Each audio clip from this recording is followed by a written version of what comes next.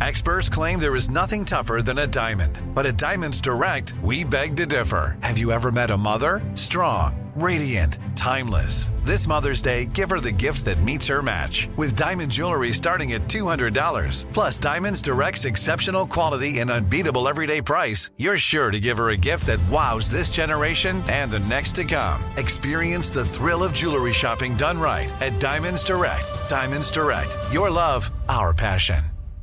Enjoy all your favorite sports like never before at BetMGM. Signing up and playing is so easy. Simply sign up using code Buckeye and receive up to $1,500 back in bonus bets if you don't win your first bet. When you register with BetMGM, you can get instant access to a variety of parlay selection features, live betting options, and the best daily promotions in the business. And with BetMGM at your fingertips, every play and every game matter more than ever. Place your moneyline, prop, and parlay bets with the king of sportsbooks today. Sign up using code Buckeye and receive up to $1,500 back in bonus bets if you don't win your first bet. That's right, up to $1,500. Again, sign up using code Buckeye and receive up to $1,500 back in bonus bets if you don't win your first bet. BetMGM and GameSense remind you to play responsibly. 21 plus and present in Ohio. Subject to eligibility requirements. Rewards are non-withdrawable bonus bets that expire in 7 days. Gambling problem? Call 1-800-GAMBLER in partnership with MGM Northfield Park. That's 1-800-GAMBLER.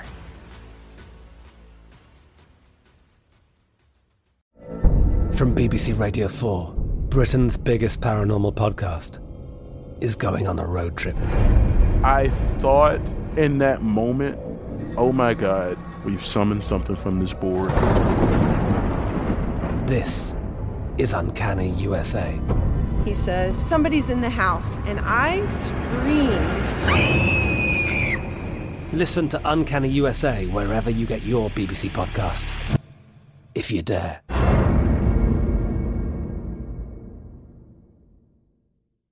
You know you've got a comeback in you. When you take the next step, you're going to make it count. For your career, for your family, for your life. You can earn a degree you're proud of with Purdue Global. Purdue Global is backed by Purdue University, one of the nation's most respected and innovative public universities. This is your chance. This is your opportunity.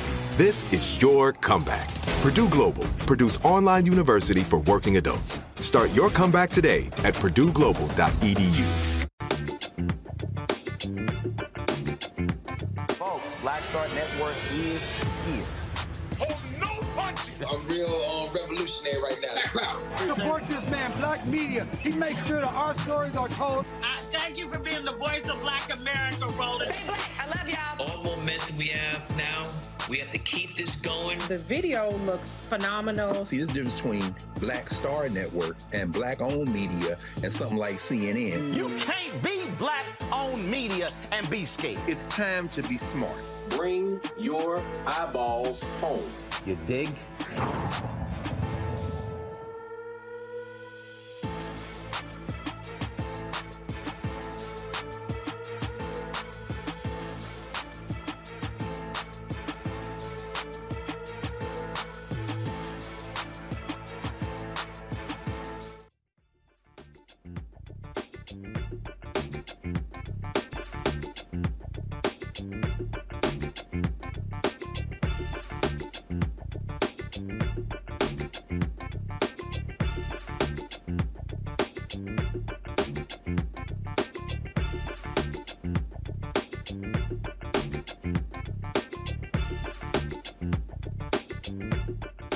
Thursday, October 27, 2022. Roland Martin Unfiltered, coming live from the Pratt Library here in Baltimore.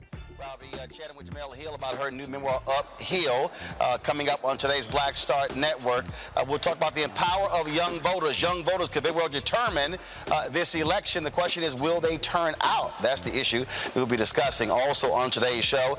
A Florida sergeant says black folks are a big problem in America. Wait till we tell you what the other two issues he says is a big problem in this country. Also, Nevada Supreme Court stops the hand counting of ballots ballots in a particular county. We'll explain that to you as well. In addition, Florida Governor Ron DeSantis has been ordered to turn over all information regarding those migrant flights to Martha's Vineyard. And again, early voting continues all across this country, and we're showing how there's record turnout. New polls also out showing Tim Ryan leading in Ohio, Sherry Beasley also in a tight race with a slight edge in North Carolina. We'll cover all of that. It's time to bring the funk on Roland Martin Unfiltered on the Black Star Network. From Baltimore, let's go. He's got it. Whatever the miss, he's on it. Whatever it is, he's got the scoop, the fact, the find. And when it breaks, he's right on time and it's rolling. Best believe he's knowing. Putting it down from sports to news to politics. With entertainment just for kicks, he's rolling.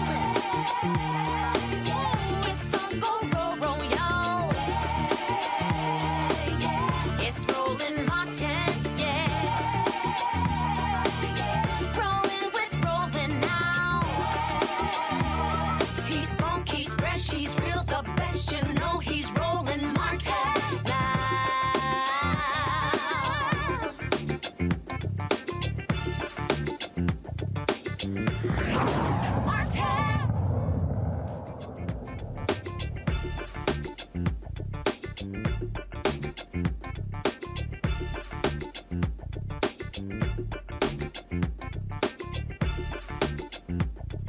The Pratt Library, where I'll be doing a Q&A with Jemele Hill for her new memoir, Uphill. We'll be chatting in about an hour, so we'll do our first show here, first hour, like we normally do. A new study out, folks, from Harvard University's Institute of Politics talks about young voters in this 2022 midterm election.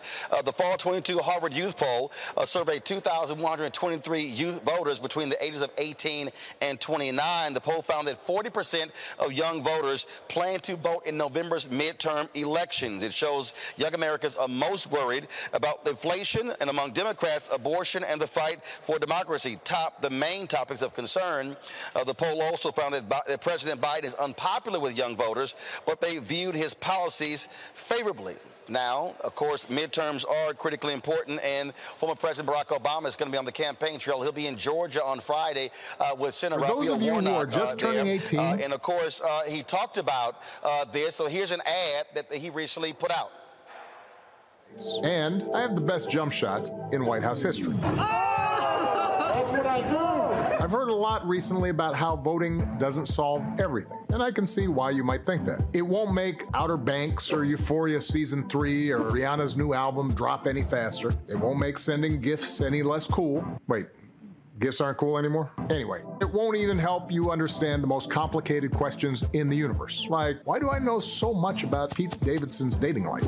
But here's what voting does do. It allows you to make your voice heard on the big issues, and it reinforces the incredible work you've done between elections, holding your leaders accountable. 2 years ago, more young people voted than in any other election since the 1970s. And because you did, the direction of the country changed. Look what's happened since. Hundreds of millions of Americans received life-saving vaccines. We made the biggest investment in history to fight climate change. We've forgiven billions of dollars in student loan debt. And we finally released that huge report about aliens. Oh, sorry, I mean unidentified aerial phenomena. I think these are some pretty good reasons to vote, but I don't need to tell you that there's a lot more that needs to be done. Here are 5 issues that depend on your vote. Number 1, a woman's right to choose. In 5 states, abortion protections are literally on the ballot. Number 2, gun safety. We have a chance to put in place common sense gun safety laws, but we need your help to do it. Number 3, schools. Local and state officials help determine the history our students learn and the books they're allowed to read. So do your research. We know you have the skills. Who knew there were so many secrets on the new Taylor Swift album? I think I'm onto something. Number 4, immigration. A lot of politicians don't actually know how to build a better immigration system, so instead they use refugees as props and play on fears. Look for candidates who are actually trying to solve the problem. Number 5, climate. We need elected officials who think climate change is real and are willing to fight for our future. And of course, we need to do everything we can to protect our country from the folks who are willing to undermine our democracy in order to win an election and who want to deny you the right to vote. I know a lot of you care about these issues more than this kid loves corn. Cold. So prove it. Make sure you're registered to vote at vote.org/Obama and then go vote. Our future depends on it. The clothing company Patagonia, they also put out an ad directed towards young voters. Here's their ad. You know why they try so hard to stop your vote? You scare them because 2 years ago they learned you have power. They learned that you can win races, pass laws, flip whole states. They learned that when you turn out in force, you can demand the world you want. And that terrifies them. They're betting you won't do it again, hoping you won't. So on Election Day, November 8th, show up and show them they should be scared of you.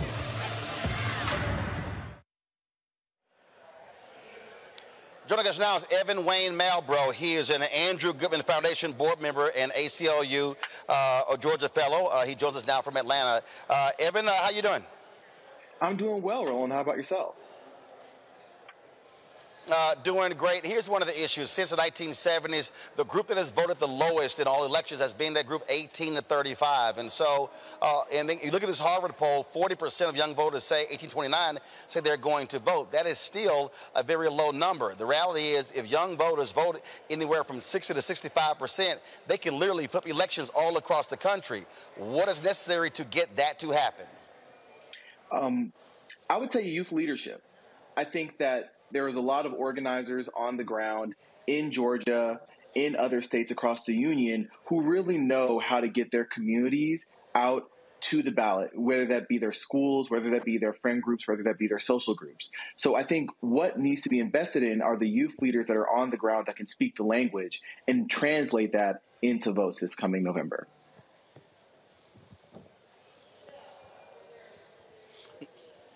Now, Evan, you said young leadership, but is it also a question of who is actually in control of the resources? Because that's also something that's important. At the end of the day, if you don't control the money, then you can actually put those boots on the ground. And absolutely. And that is 100%. And that's why we need those partnerships, right? We need partnership with the more established entities in our political systems, and in understanding that in efforts that target young people and the youth vote, we will give them a voice. That doesn't only help in the upcoming elections, but that also helps in future elections, as part of building coalitions is building initiatives and building leaders that are going to transcend just one election season. How do you get somebody to understand that the issues matter? I remember during the George Floyd protests, there were a number of people who said, you know what, voting doesn't make any sense to me. It serves no impact whatsoever, but I'm going out and protest. Frankly, protesting and not voting really is like an absolute waste of time, like you're going for a walk in the park. And so how do you get those voters 18 and 35 to understand that those two things go together? Absolutely. So the strategy I like to employ is I lead with issues that people care about. I lead with issues that people care about. So I don't just go and say, hey, you need to vote. You need to research your candidates. You need to trust the candidates. I like to talk to young people about issues that affect them: minimum wage, housing, climate change. And I push them to really dig into those issues, as well as invest their time and their resources into those issues 365 days of the year. And then I use that as a means to say, hey, part of that in the ground level of fixing those issues is voting. And on Election Day, you do need to go vote. But afterwards, what are you going to do to hold your elected officials accountable, to organize power in your communities, and educate yourself on the newest developments in your community? So that's the kind of things I like to employ. I really want to put young people at the front of these issues so that voting just seems like a smaller part of a broader initiative to make their communities better. Well, last point, one of the things that I'm always talking about, explaining to young voters, I hear people complain about boomers. They say we're tired of boomers and Gen X making decisions for us. And I'm like, well, the reality is people who vote the most are 65 plus. The second group are 55 plus. I'm like, if you show the hell up, then you're probably going to have a say in who gets elected or not. That's absolutely fair. But something I would add, part of what's affecting the youth vote is the large amounts of voter suppression laws that are affecting not only my home state of Georgia, but states across the country. So a big part of getting the youth vote out as well is to educate young people who may be first-time voters or who don't have a lot of experience within the polls about the changes of landscapes. For example, if you voted in 2020 and you're currently voting in 2022, you're in an entirely different landscape in the state of Georgia and in many other states. So part of that is not just educating them about the importance of voting, but also educating them about the actual act of voting in itself, because young people's ballots are primed to be discarded. Young people's voter registrations are primed to be discarded because of a change in landscape that even older voters and older activists are trying to adjust to. All right, Evan Malbrough, we surely appreciate it. Thanks a lot. Thanks for having me. All right, folks, bringing in my Thursday panel, Dr. Greg Carr, Department of Afro-American Studies at Howard University, Reese Colbert, Black Women in Views, and also Erica Savage-Wilson. Erica, glad to have you here. She, of course, is with the Reframe Brain. Greg, I want to start with you. You teach at Howard University. You're dealing with students every single day. Are you seeing folks engage in this midterms? Do they understand the implications, and are they going to actually turn out? When you see that the Harvard numbers, 40%, that simply is far too low. When you look at millennials and Gen Zs making up the largest group of people in the country, if they don't vote, then you're not going to see the numbers that are needed. Yes, they understand. Of course, many of them are away from home, and in many ways, Howard is the international HBCU. We had a conversation last week about fast approaching deadlines for absentee ballots, for example. Last night, Ron Daniels, of course, and we'll all be together. You'll be moderating that panel on the 10th of November on campus. Ron Daniels stopped by my class at the law school last night, and we talked about voting rights for about 3 hours with law students. And a lot of concern about the impact of the North Carolina case, the so-called independent state legislature case. And Ron walked through finally something very important last night with my students. He talked about the fact that since the civil rights / Black Power movement, we have kind of lost our way in terms of the fundamental importance of boots on the ground organizing, and that we shouldn't just be tethering our fortunes to election cycles. And so that led to a very interesting conversation around how young people are processing organizing. With all due respect to my brother Evan, I think we have to understand that the misinformation and the disinformation, this is what Reese talks about all the time, is flooding the zone. People are worried about inflation as if the government did something about it. Record profits from oil companies. The front page of the Financial Times today said that they are exporting more oil out of the United States right now than ever before. And people are saying it's the government. It's not the government. They're price gouging. The Democrats have had an epic fail by not hitting the economy hard. I didn't hear Barack Obama mention the economy once. Come on, brother. We have to do better. Organizing and getting the right message and slamming these people. And that's what young people are talking about. That's what will move young people, I think. Reese, I want to go to you. Again, it's about the critical thing is it is about the messaging. And to Greg's point, if you're not doing that early, then it's a waste. I mean, I'll be honest with you. All of a sudden, my phone is ringing right now. Folks want me to come to Texas, want me to come to Michigan, want me to come to North Carolina. And I'm sitting there going, where in the hell y'all been? Mm-hmm.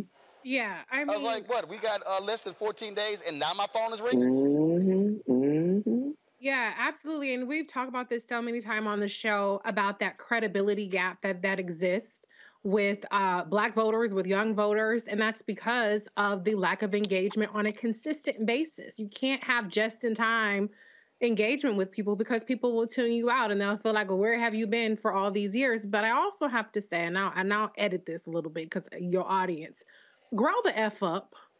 Grow the F up. Like, I'm sick of y'all. It's not all about hand holding and this being hell holding you down and this is against us and that's against us. Yes, all those things are true and they've always been true for Black people in this country and for young people in this country. But there's never been an easier time to make a decision if your decision is based on anything remotely related to policy. The parties are completely polarized. Their policies are polar opposite in terms of what they are trying to do with this country. If the top priorities are abortion, one party completely wants to wipe away those rights, the other one wants to protect it. It's completely it's black and white. There's no gray area now in terms of that. So it's time to grow the F up. It's time to do your part. It's time to realize you're not picking a prom date. You're not picking swiping left or swiping right on who you want to be, your senator, your representative, your governor. It's about picking a person who's going to vote for the priorities that you want, who's going to protect your interests, who's not going to work against your citizenship, your humanity, your autonomy. So I hope that people wake up to the fact that 2 weeks from now, there's going to be a dire election that doesn't feel like people feel like it's that dire. Maybe because of inflation, maybe because of a number of things. Maybe people are feeling that more than what's at stake here. But it's time to grow up. Okay, 18 years old, okay, maybe you're distracted. But 35, what's your excuse? Come on. Grow up and go to the polls. I'm sick of all the excuses. Yes, messaging, yes, a whole number of things. But it's time to grow up, people. But again, Erica, numbers do not lie. If you look at, again, as you go down, the reality is numbers get smaller and smaller. I read the other day in North Carolina, the first day of early voting. We can't hear you, Roland. 55% of all ballots cast. Okay, now they got me. They can't hear me. Can y'all hear me now? Yeah, we can hear you now. Okay, I got it. All right, so in North Carolina, first day of early voting, about 50,000 votes were cast. 65 or older, about 55% of the ballots cast. As you go down, 18 to 40 only represented about 12% all the ballots cast. And I keep saying that is a problem. And so I don't quite understand, Erica, in terms of, look, you have to get those folks out, which also means you must have a targeted message, a tailored message to do so. And I think what ends up happening is, to Greg's point, if you're waiting on a party to do it, that's not going to do it. You're going to have third-party groups whose job is to actually reach those folks, going after those voters and not depending upon a party, because frankly, just real clear, those are white Democratic strategists who only want to go after college-educated folk who are middle income. They're not trying to really cultivate young voters and black voters. True. Yeah, Roland, and along with what everyone else has said on the panel, a couple of things. One thing that I will say is I think that, the day of the chicken dinners and folks coming to people's church and telling them essentially who to vote for are gone. We do have within our community trusted voices. We have organizers. We have people who folks go and talk to when they don't understand their local politics. I think one of the issues has been actually putting the money in that pocket of those folks that actually do that work year round. So those voices are there. The other part of this, in not only paying those voices, but empowering them so they're able to bring more people along. And we've seen these efforts, talking about my home state, Georgia, but Black Voters Matter, that band has traveled across the states, really empowering and really engaging and really putting young people, folks who are a part of college communities, not a part of college communities, but young people who have voices and they do have power within their communities. So we've seen that being done with different groups. The other part I will say is along the point with what Reese is saying with, nobody needs to continue to hold folks' hand around the voting piece is, all of us have traveled internationally. And every time I travel out of country, I'm always super fascinated about how engaged those folks are, not only with their politics, both local and however that country however that country, whatever that looks like for that country. But I'm also fascinated that they know so much more about American politics than many Americans do, which goes back to Americans, the low percentage of Americans that have passports. I'm bringing that forward to say, in some states, there are elections that happen a couple of times a year, some more frequently, some less frequently. But this is a way in which how we continue to make sure that we are fighting for our democracy and that we are seeing things that we want to see in our community. Sometimes we don't get the grand, big changes, but that happens when a collective body is moving towards something. And so that, again, is a lot of times what you see in some countries where they know the politics of the country and ours as well, and then those that don't. So I'll say this to say there's something about us not being as engaged in politics. I think that's kind of giving this apathy that we continue to hear about every midterm, every general election. But Reese it's got to go ahead and get beyond that, because honestly, I'm really concerned about what we're going to see in a couple of weeks, because this election cycle sets the tone for what we're going to see in 2023, how vicious that's going to look leading up to when we're actually going to hopefully vote and not install a president. Mm-hmm. Well, look, I'll make it clear to folks that you can be concerned about an election, but you can't be just complaining after the fact. And again, if you never showed up and then you want to complain after November, my deal is shut the hell up. Simple as that.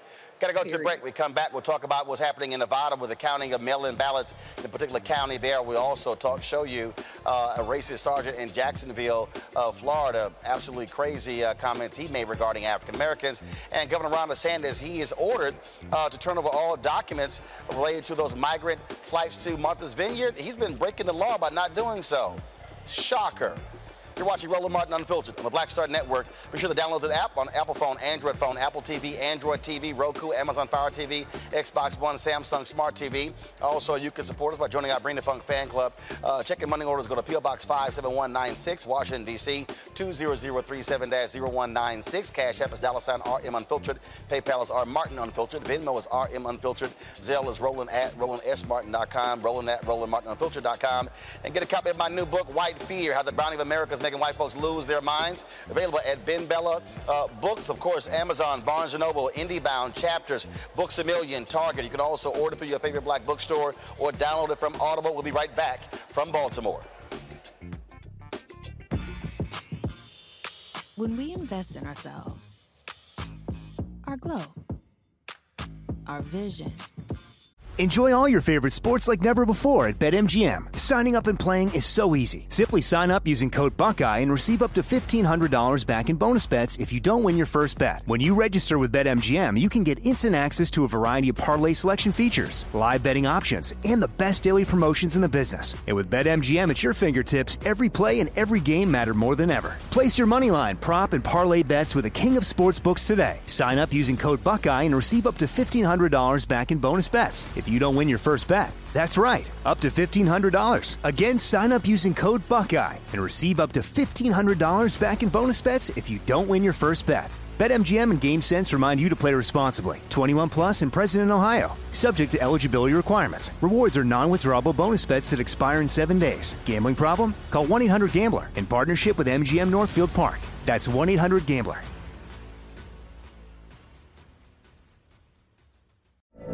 From BBC Radio 4, Britain's biggest paranormal podcast is going on a road trip.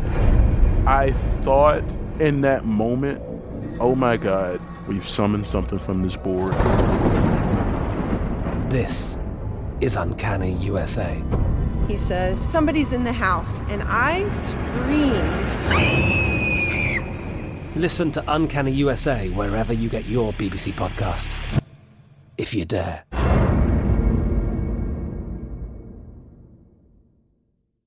This is it. Your moment. This is your time to make your comeback with Purdue Global. When you come back with a Purdue Global degree, you create opportunity for yourself, your family, and your future. It's a degree you can be proud of, a degree that employers will trust and respect. Purdue Global offers working adults like you over 175 flexible degree programs to meet your specific career goals. These include associate, bachelor's, master's, and doctoral degrees and certificates. Purdue Global degree programs range from nursing to business to communication and more. Whatever your interest, we have the degree that will move you forward. You have the knowledge, you have the experience. Now it's time to get credit for the work you've done and earn the recognition you deserve with Purdue Global, Purdue's online university for working adults. You know you're worth it. We do too. So don't wait another second to get the degree that will take your career to the next level. Start your comeback today at purdueglobal.edu. Hello, it is Ryan, and we could all use an extra bright spot in our day, couldn't we? Just to make up for things like sitting in traffic, doing the dishes, counting your steps, you know, all the mundane stuff. That is why I'm such a big fan of Chumba Casino. Chumba Casino has all your favorite social casino-style games that you can play for free anytime, anywhere with daily bonuses. That should brighten your day a little. Actually, a lot. So sign up now at ChumbaCasino.com. That's ChumbaCasino.com. No purchase necessary. VGW Group. Void where prohibited by law. See terms and conditions. 18+. Our vibe. We all shine. Together, we are black beyond measure. This is our time. Our moment to move forward, beyond the gun violence, the hospital closures, the unaffordable housing. Brian Kemp's Georgia for the wealthiest few.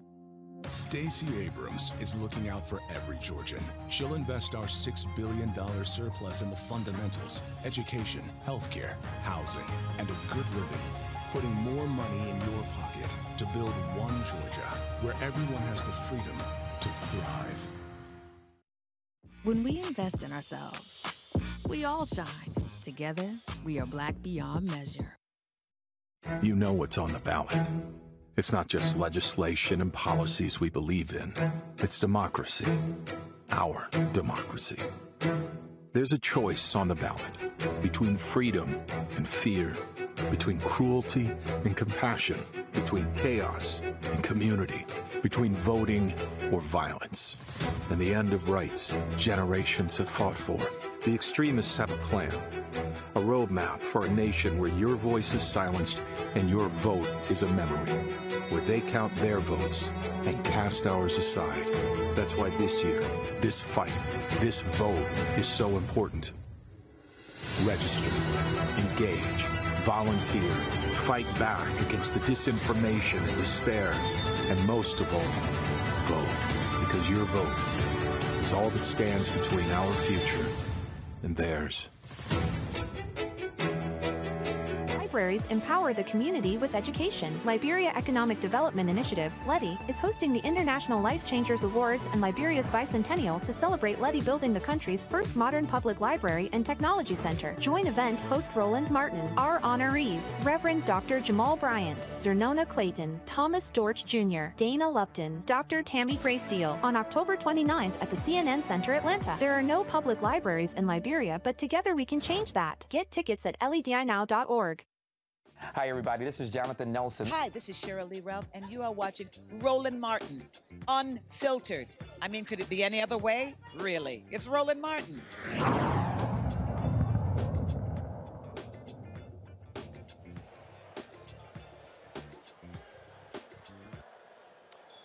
All right, folks, welcome back to Pratt Library here in Baltimore, where in about 20 minutes I'll be leading the Q&A with Jemele Hill regarding her new memoir, Uphill.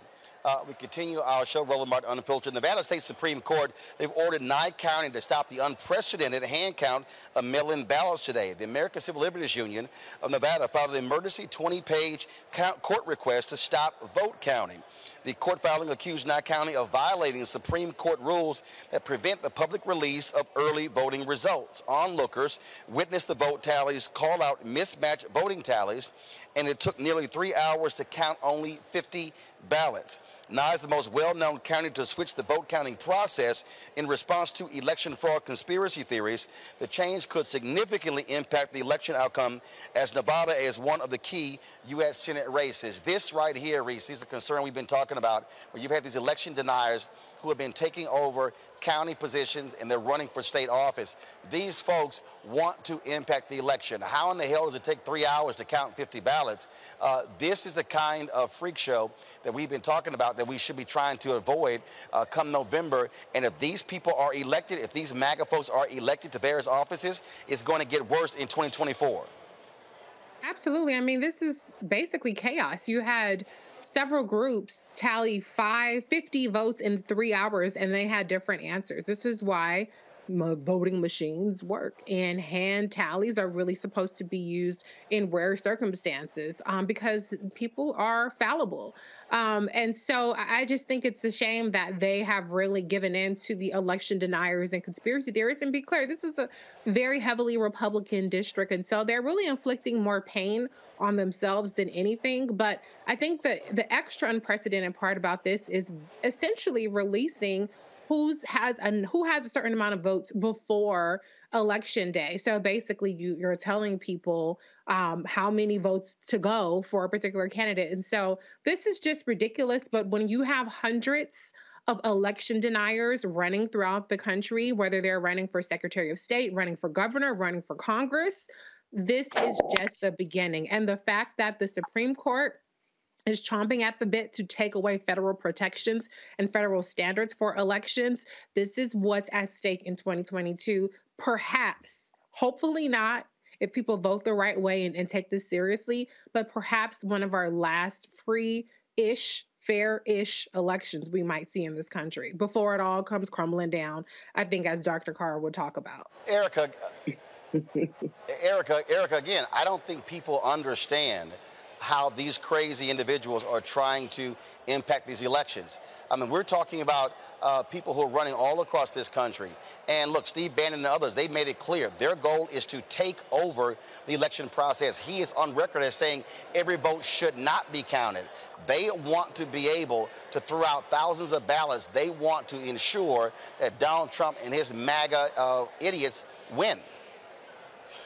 Absolutely, Roland, which is why the last thing I said is, are we going to be experiencing the next president that's going to be elected or installed? Remember, Steve Bannon said right there in the state of Maryland at the CPAC convention in February of 2017 that the goal of that regime was to deconstruct the administrative state.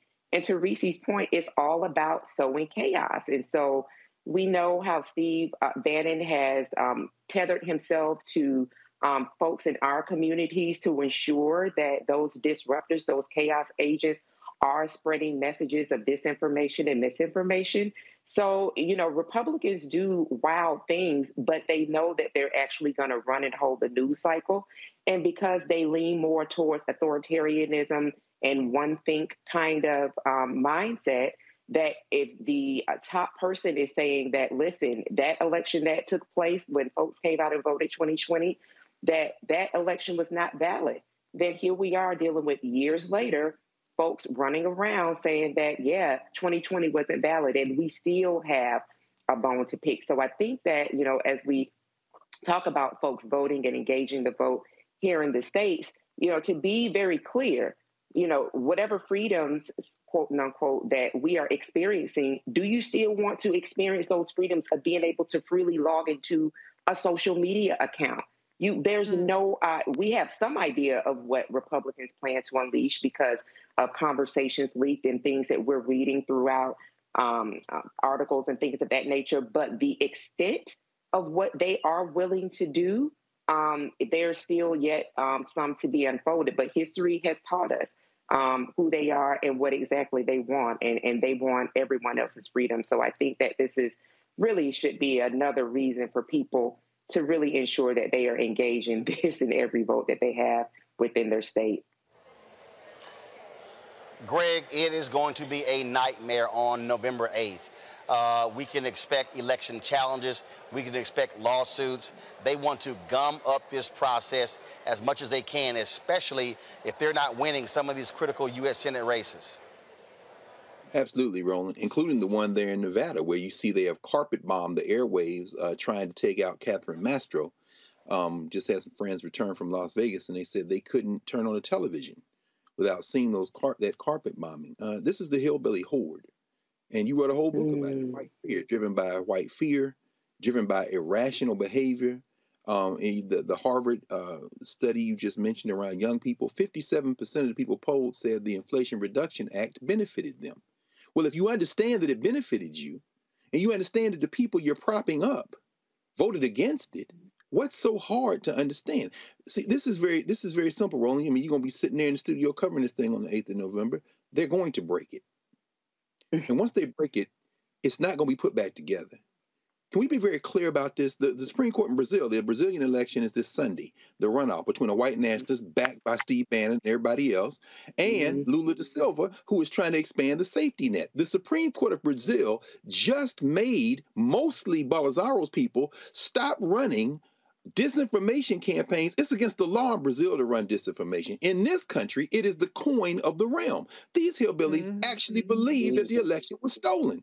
These hillbillies actually believe that Democrats eat babies and pedophiles. These hillbillies will fight you, and they will say to your face, no, it was the Republicans that gave me the tax cuts and the benefits. You didn't pay taxes, you hillbilly. They're going to break it. Please understand, this shouldn't be a race in Pennsylvania. Oz talking about immigration. Let's talk about immigration from Jersey, bruh. There shouldn't be an election in Wisconsin. Ron Johnson is a cold-blooded racist. There shouldn't be an election in Georgia with a brain-dead man holding up killer cop Toy Story 2 badges and paying for abortions every 2 weeks, with Lindsey Graham standing behind him today, giggling while they crack another racist, sexist joke. There shouldn't be an election. When they break it, this is what's going to happen. Out of the ashes of this broken system, this minority rule electoral college, this Supreme Court that's been completely hijacked, that's getting ready to do everything from allow state legislatures to pick who's going to be the president of the United States, to throw out your ballot if you even show up to try to vote. When they break it, out of the ashes, the human beings in this place called United States of America are going to build something different. It doesn't mean the end of the people who live here, but it does mean the end of this rotten system. These hillbillies are going to break it. If you want it to stay in the way it's in now, you better go out and vote, because believe me, if you don't vote, that means you voted twice. That means you voted with them hillbillies voted. That means they didn't have to. Your vote didn't neutralize them, and that meant that the people you should have been voting for didn't get your vote. So if you don't vote, listen very carefully. If you don't vote, you voted twice. You voted twice. Amen. Get it or thick skulls, or get the strap. Y'all think I'm playing? When they break it, they got strapped. You sitting up here talking on wax studio gangsters rapping about it. Let's be very clear what their agenda is. They're going to take y'all black asses out. If you don't preach. Well, again, right, again, people need to understand what is at stake. I mean, bottom line is we've been warning them, and so I don't want to hear people go, oh, my goodness, we didn't think this was going to happen. Hashtag, we tried to tell you. That's what we're trying to tell you. All right, got to go to a break. We come back. We'll have our Black and Missing. We'll talk about the story out of Jacksonville. We'll also show you, if y'all want a hilarious video, we're going to show you Lindsey Graham saying that Democrats are scared of Herschel Walker winning because if Herschel Walker wins, every child of color in America wants to become a Republican. That fool actually said that. We're going to show it for you. I know y'all want to get a good laugh out of that one. You're watching Roland Martin Unfiltered, broadcasting live from the Pratt Library here in Baltimore, where in a few moments I'll be having the Q&A with Jemele Hill regarding her new book, Uphill, a Memoir. We'll be right back.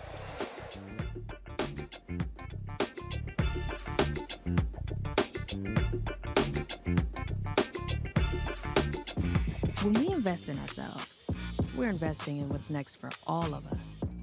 Growing, creating, making moves that move us all forward. Together, we are Black beyond measure. This is our time. Our moment to move forward, beyond the gun violence, the hospital closures, the unaffordable housing. Brian Kemp's Georgia for the wealthiest few. Stacey Abrams is looking out for every Georgian. She'll invest our $6 billion surplus in the fundamentals: education, healthcare, housing, and a good living. Putting more money in your pocket to build one Georgia where everyone has the freedom to thrive. When we invest in ourselves, our glow, our vision, our vibe, we all shine. Together, we are Black beyond measure. It's about us. Everybody all together. We are in sunny South Dallas. The election is coming up. It's super important that folks know who they are voting for, but more importantly, what. Enjoy all your favorite sports like never before at BetMGM. Signing up and playing is so easy. Simply sign up using code Buckeye and receive up to $1,500 back in bonus bets if you don't win your first bet. When you register with BetMGM, you can get instant access to a variety of parlay selection features, live betting options, and the best daily promotions in the business. And with BetMGM at your fingertips, every play and every game matter more than ever. Place your moneyline, prop, and parlay bets with the king of sportsbooks today. Sign up using code Buckeye and receive up to $1,500 back in bonus bets if you don't win your first bet. That's right, up to $1,500. Again, sign up using code Buckeye and receive up to $1,500 back in bonus bets if you don't win your first bet. BetMGM and GameSense remind you to play responsibly. 21 plus and present in Ohio. Subject to eligibility requirements. Rewards are non-withdrawable bonus bets that expire in 7 days. Gambling problem? Call 1-800-GAMBLER in partnership with MGM Northfield Park. That's 1-800-GAMBLER.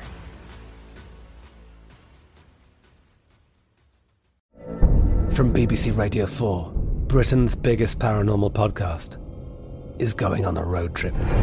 I thought in that moment, oh my God, we've summoned something from this board. This is Uncanny USA. He says, somebody's in the house, and I screamed. Listen to Uncanny USA wherever you get your BBC podcasts, if you dare.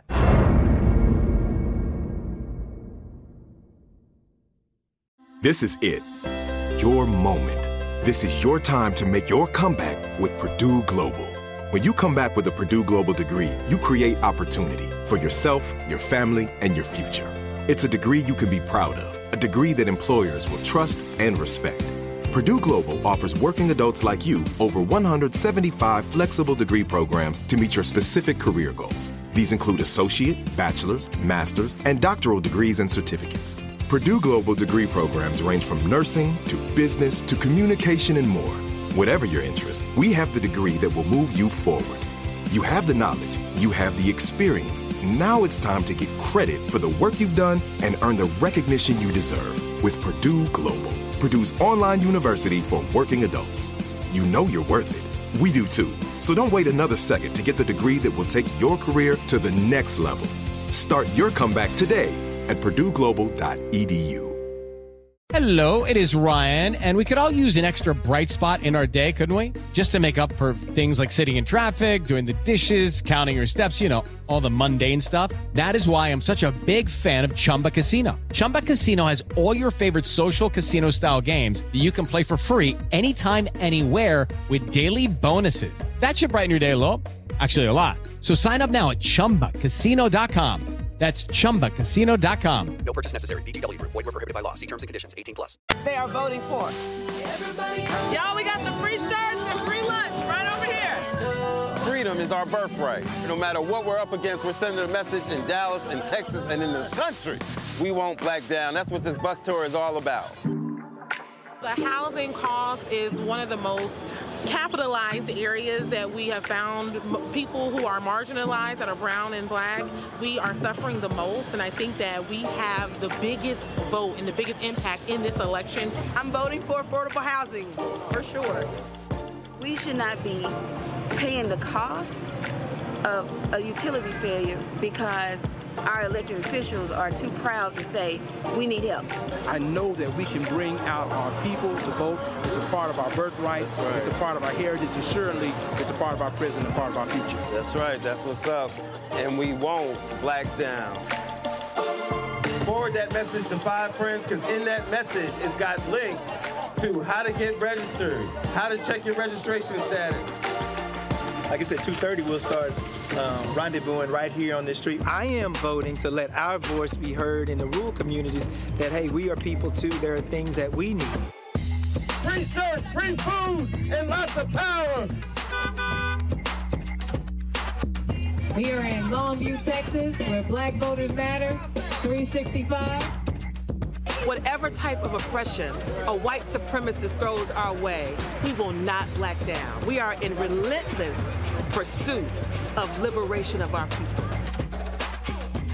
Freedom is liberation for black bodies and black communities to make economic change through political power. Freedom is choice. We won't black down. We won't black down.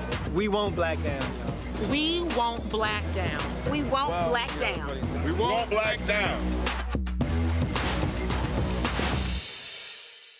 On the next Get Wealthy with me, Deborah Owens, America's Wealth Coach, Black women are starting businesses at the fastest rate than any other segment. However, finding the funding to build them is challenging.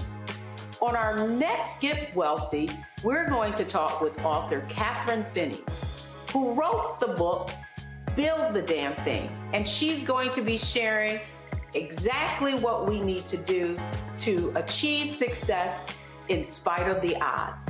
As an entrepreneur of color, it's first, building your personal advisory board. I think that's one of the things that's helped me the most. The personal advisory board are the people who are in the business of you personally, and want to see you succeed.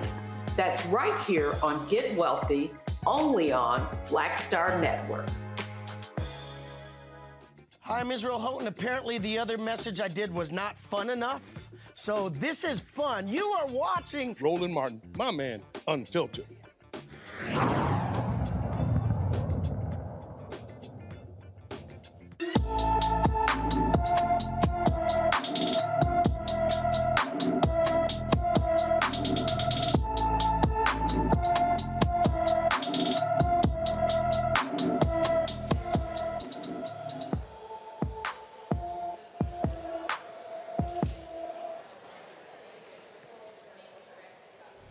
All right, folks, our Black and Missing of the day, Mariah Valentine has been missing from her Florida City, Missouri home since October 11th. The 14-year-old is 5 feet 3 inches tall, weighs 110 pounds with black hair and brown eyes.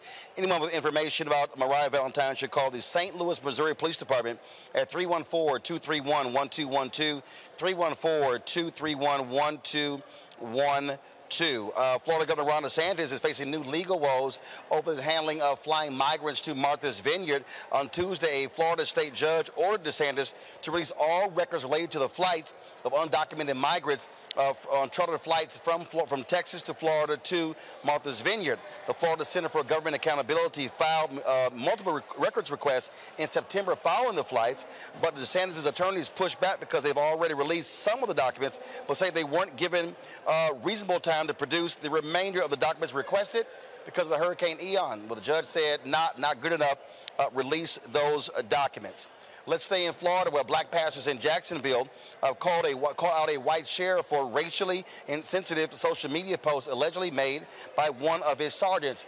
A group of pastors want disciplinary action against Jacksonville Gang Task Force Sergeant Douglas Howell for racist discriminatory social media posts.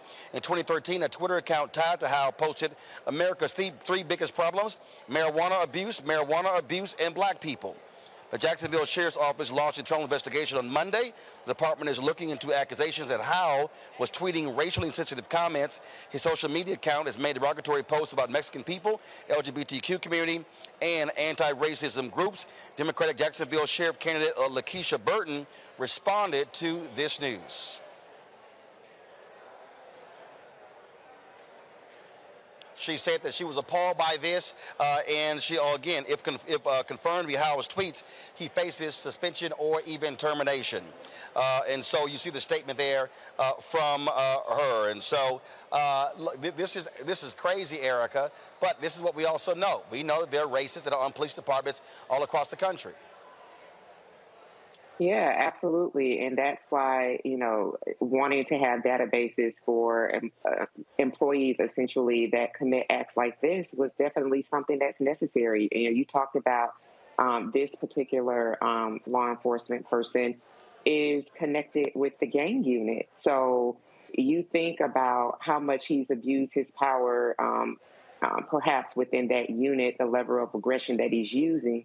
What we see out in public is just a reflection of who he is privately, personally, and within that blue wall. So I think that, shows like Roland Martin Unfiltered that definitely hold a standard to calling these types of actions out, making sure that these folks who are supposed to be working for the people who are paid by taxpayers, that there's a face and a name with that. But then this is why you see this is the importance of community too. It's folks like, pastors, people who are frankly senior and elders in the community that are still holding folks like this police officer definitely accountable as much as possible. So I think that this is another reason why, too, that it's important for people to know what's happening in their community and folks that are on the ballot. This particular sheriff, Lakeisha Burton, she's a candidate for sheriff. And so I hope that the folks in Jacksonville, honestly, when they make a decision about what type of person that they want to not eradicate law enforcement, but at least hold officers when they're found having committed some type of act of aggression accountable. These are the types of things that people should be looking for with regards to records. 30 seconds each. Reese, then Greg. Yeah, I mean, the fact that he said that black people are the top three problems, other two being marijuana, it ain't enough of us to be the biggest problem. The biggest problem in this country is white men like this racist cop, point blank and a period. So he need to take a look in the mirror if he wants to see what the biggest problem is and stop looking at us. Greg? Absolutely. Well, Maryland's getting ready to decriminalize marijuana anyway, and I've never been one to deal with marijuana a lot, but I'm just thinking about this. There are a lot of places in this country who don't allow racist hunters like this guy to prowl the streets. That tweet's from 2013, which means that's 9 years ago, running around there with that foolishness in his head. How many people have been harmed? Like Erica said, get this guy out of the paint. We got to move these cats at some point. Yeah. All right, folks, I want to give y'all some time to comment. So this was a video. Lindsey Graham, I think he was on Sean Hannity's show, his white nationalist TV show and white nationalist network Fox News. And he was sitting on there with, of course, the dummy Herschel Walker. I think it was more like a ventriloquist. And so this is what Lindsey Graham actually said about black people and Herschel Walker. Play this, y'all. They're scared to death of Herschel Walker because if Herschel Walker becomes a Republican, maybe every other young child in America of color might want to be a Republican. That's what they're trying to do. Don't let them get away with it. TeamHerschel.com. I want the biggest night for the Herschel Walker campaign to be tonight. Erica, you from Georgia. I'm going to let you go ahead and start. But that boy on crack. You know, Lynn, I just really want Lindsey to stop talking. That's what I want Lenny to stop doing. Just stop talking, Lenny. That's all I have to say. Stop talking, sis. Reese. Well, first of all, Lindsey Graham is turning beet red, frothing at the mouth, delusional. Okay. The only thing that Herschel Walker is inspiring is hiding your abortions, your mistresses, your spread wide and low down and across the country. He is not an inspiration for anybody, boo-boo, okay? And the fact that he thinks that Herschel Walker, of all people, will be an inspiration to black people shows how low regard he has for black people, because he ain't even in the top 2,000 of people. Maybe before he ran, he was just a Heisman Trophy winner. He would have been inspiration. But as a bumbling, buffoon, idiot, incoherent senator to be or not, hopefully not, he's no inspiration to us, boo-boo. Not even close. We don't do that over here. So move along, Lynn. Greg, Clark, you get the last comment. No, I would just say quickly, looking at those two, it's almost as if they look like two people whose families don't care anything about them. Little Lynn, I don't know what happened to you as a child, man. But that same little baby, angry baby Benjamin Button fangs that you bearing right there looks like that same rant you were on with another loveless child, Brett Kavanaugh, when he was romping through assaulting women and drinking beer. And he was foaming like that, like Reese said. And so whatever hurt you as a child, whatever repression you have that causes you in these moments to just show completely out, it's so clear that whatever that thing is driving you, little fella, that thing that's eating you every night, late at night, in the midnight hour, as Pickett might say, that thing comes out, and then you sitting next to a man whose family does not love him. Because, see, if that was my uncle, if that was my nephew, I would get that man off television. That man is so clearly deteriorated, and he's sitting there like a half a lump slave, while this man over here pulls the puppet strings. Those are two human beings deeply in need of intervention, and they ain't got nobody to stand with them, except one of them gonna make our lives hell if the other one he's propping up gets in the Senate. Period. Absolutely. All right. Erica, Reese, and Greg, I certainly appreciate it. Hate we have to shorten this, but in about 3 minutes, we'll be starting the Q&A with Jemele Hill for her memoir, Uphill, here from the Pratt Library in Baltimore. I thank all the three of you for joining us. All right, folks, we're going to go to a break. When we come back, I'll be chatting with Jemele here with this packed audience here with regards to her new book.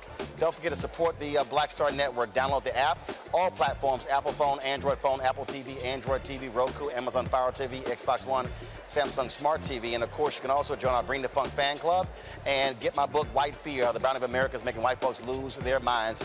We'll be right back.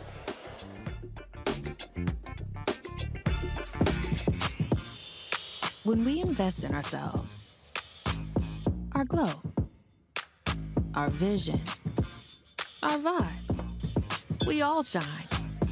Together, we are Black beyond measure. This is our time, our moment to move forward, beyond the gun violence, the hospital closures, the unaffordable housing, Brian Kemp's Georgia for the wealthiest few. Stacey Abrams is looking out for every Georgian. She'll invest our $6 billion surplus in the fundamentals, education, healthcare, housing, and a good living, putting more money in your pocket to build one Georgia where everyone has the freedom to thrive.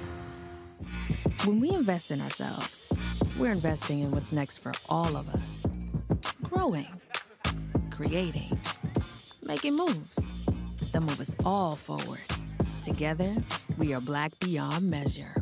I am on screen, and I am representing what a Black man is to the entire world that's gonna see this.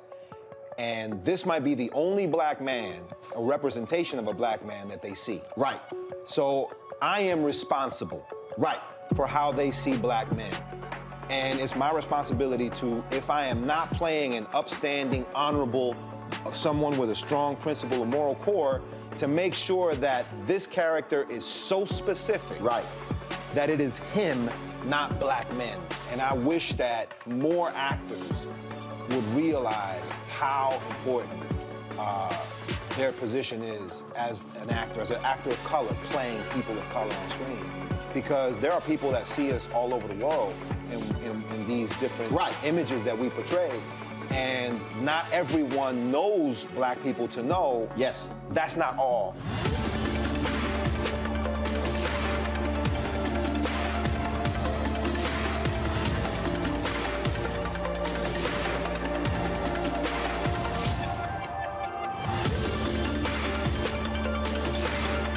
Libraries empower the community with education. Liberia Economic Development Initiative, LEDI, is hosting the International Life Changers Awards and Liberia's bicentennial to celebrate LEDI building the country's first modern public library and technology center. Join event host Roland Martin. Our honorees, Reverend Dr. Jamal Bryant, Zernona Clayton, Thomas Dorch Jr., Dana Lupton, Dr. Tammy Graysteele, on October 29th at the CNN Center, Atlanta. There are no public libraries in Liberia, but together we can change that. Get tickets at ledinow.org. On a next, A Balanced Life with me, Dr. Jackie. Being of service to others is one of the greatest callings in life. But being there for someone else in their time of crisis is a whole new level, and you have to bring courage, commitment, and strength. On our next show, we meet two real-life angels who were thrust in the midst of caregiving and without warning. And he was looking strange and couldn't cut his meat. And it was very odd. And I said, well, what's wrong? And he says, I think I've had a stroke. And so, of course, it scared me. And we literally got in the car and he walked into the hospital on a Thursday. And by Saturday of that same week, he lost all. Enjoy all your favorite sports like never before at BetMGM. Signing up and playing is so easy. Simply sign up using code Buckeye and receive up to $1,500 back in bonus bets if you don't win your first bet. When you register with BetMGM, you can get instant access to a variety of parlay selection features, live betting options, and the best daily promotions in the business. And with BetMGM at your fingertips, every play and every game matter more than ever. Place your moneyline, prop, and parlay bets with the king of sportsbooks today. Sign up using code Buckeye and receive up to $1,500 back in bonus bets if you don't win your first bet. That's right, up to $1,500. Again, sign up using code Buckeye and receive up to $1,500 back in bonus bets if you don't win your first bet. BetMGM and GameSense remind you to play responsibly. 21 plus and present in Ohio. Subject to eligibility requirements. Rewards are non-withdrawable bonus bets that expire in 7 days. Gambling problem? Call 1-800-GAMBLER in partnership with MGM Northfield Park. That's 1-800-GAMBLER.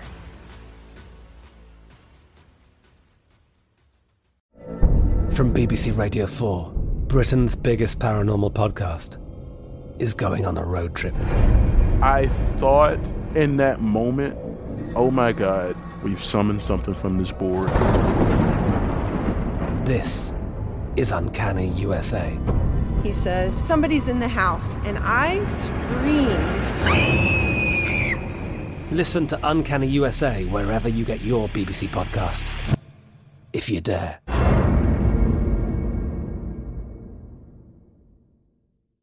This is it. Your moment. This is your time to make your comeback with Purdue Global. When you come back with a Purdue Global degree, you create opportunity for yourself, your family, and your future. It's a degree you can be proud of, a degree that employers will trust and respect. Purdue Global offers working adults like you over 175 flexible degree programs to meet your specific career goals. These include associate, bachelor's, master's, and doctoral degrees and certificates. Purdue Global degree programs range from nursing to business to communication and more. Whatever your interest, we have the degree that will move you forward. You have the knowledge, you have the experience. Now it's time to get credit for the work you've done and earn the recognition you deserve with Purdue Global, Purdue's online university for working adults. You know you're worth it. We do too. So don't wait another second to get the degree that will take your career to the next level. Start your comeback today at purdueglobal.edu.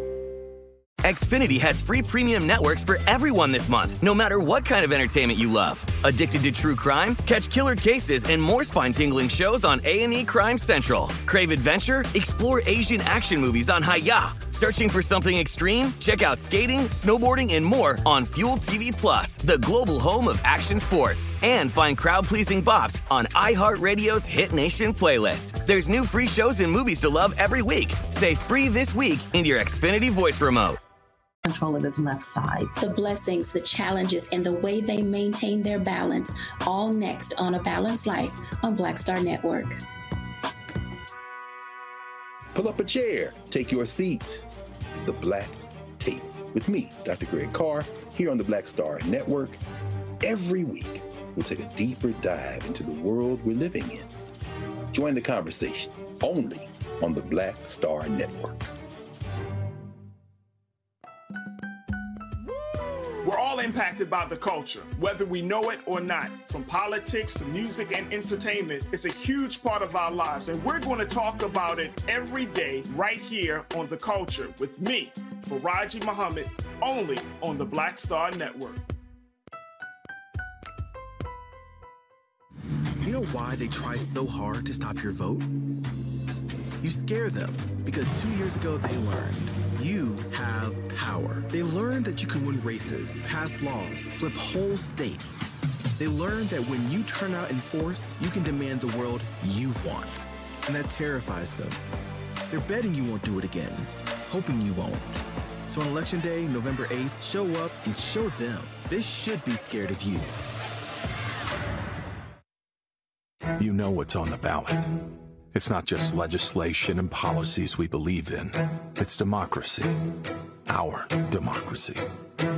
There's a choice on the ballot between freedom and fear, between cruelty and compassion, between chaos and community, between voting or violence. And the end of rights generations have fought for. The extremists have a plan, a roadmap for a nation where your voice is silenced and your vote is a memory, where they count their votes and cast ours aside. That's why this year, this fight, this vote is so important. Register, engage, volunteer, fight back against the disinformation and despair, and most of all, vote, because your vote is all that stands between our future and theirs. Thanks to Eddie and Sylvia Brown.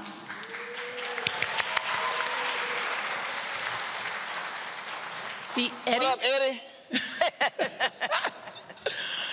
The Eddie C. and C. Sylvia Brown Family Foundation have generously donated to establish the Brown Lecture Series here at the Enoch Pratt Free Library. And this lecture series has been in place for several years, so we are really grateful to Eddie and Sylvia for their generosity.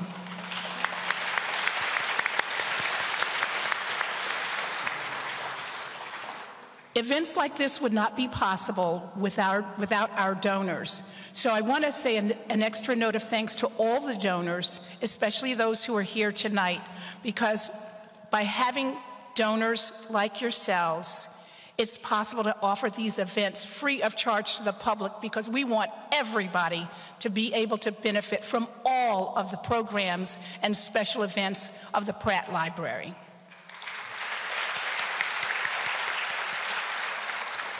So thanks to all of you for joining us here in the Central Library. Thanks to those who are joining us by virtual programming. And I just have a few coming attractions I want to tell you about. We've got a packed schedule this fall.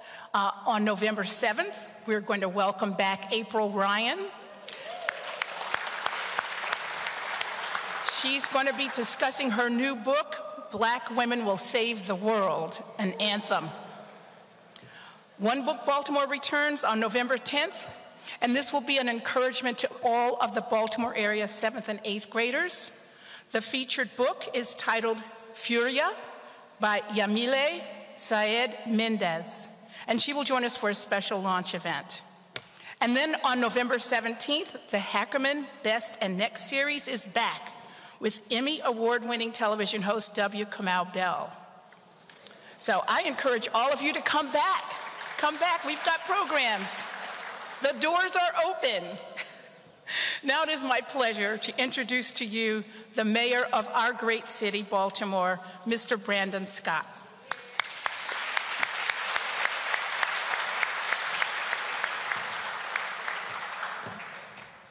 Good evening, everybody. Okay, we gotta let Jamil know where we at. We're in Baltimore. Good evening, everybody. That's more like it. Thank you, Dr. Brown, and it is my honor to join us all here in welcoming the incomparable Jemele Hill to the greatest city in America, the city of Baltimore, man. My personal, let's give her a big round of applause.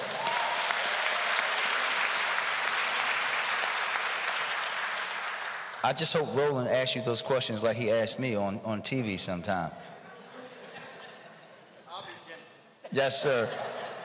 My appreciation for this woman dates back many, many years. As everyone in Baltimore knows, I'm an avid sports fan, and I did not miss an episode of His and Hers, and I haven't watched SportsCenter since her and Michael left the show. But that combination of sports and hip-hop and pop culture really spoke to my spirit. That's my spirit language. And I know that I'm not alone in saying that. And I think that's why so many people relate and respect you, man. You are someone whose innovation and talent aims to bridge what divides too many people in our world. And as I told you, I don't listen to podcasts, but I do listen to Unbothered.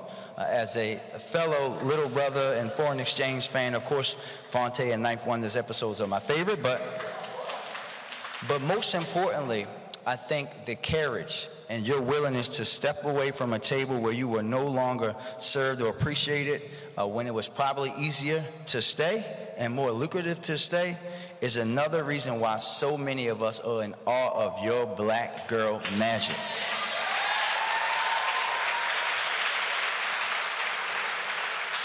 Lastly, I want to thank you for coming to the Pratt Library, a true jewel of Baltimore City. I'm thankful to all of our Pratt donors who helped to not only put on events like this, but for what our branches do in neighborhoods for young people and families each and every day, especially through the pandemic, where the Pratt was a partner in helping our young people learn. We know this week we found out that so many young people across our state fell back. But in many cases, Baltimore bucked the trend, and that we know is due in part to the great partnership here at the Pratt Library, and we know there will be more renovations and, dare I say, the new Pratt Library in my neighborhood in Park Heights to come. So thank you all for being here. Thank you to Mr. and Mrs. Brown for always being fabulous stewards and supporters and the biggest cheerleaders of our great city of Baltimore, and we look forward to a great conversation. Thank you.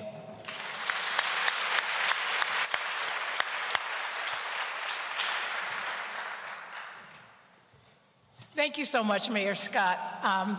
It's now my time to introduce Ms. Jemele Hill to you, but I really am just going to piggyback on some of the things our mayor has already told us about Ms. Hill. As I understand it, her passion for writing really started at a young age, and she probably showed her great potential and her passion for writing as early as in secondary school. Currently, Ms. Jemele Hill is a contributing writer to The Atlantic magazine, and she is, as Mr. Scott tells us, she is the host of a podcast called Jemele Hill is Unbothered. Yes, she's received multiple awards. She was selected as Journalist of the Year by the National Association of Black Journalists.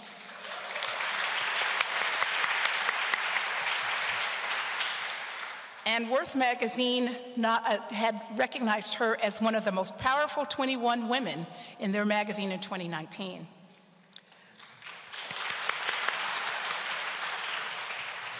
Her memoir, recently released, has already been getting a lot of attention and positive acclaim as an empowering and unabashedly bold book.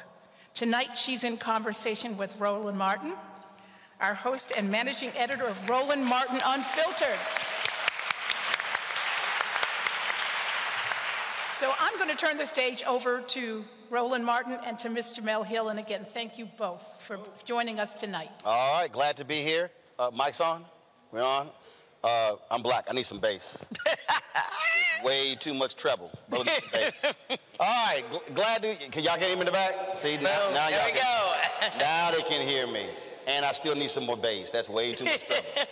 That's too much treble for a brother. You got to hear us coming. All right, glad to be here. Glad that Jemele Hill wore a dress. Y'all give it up.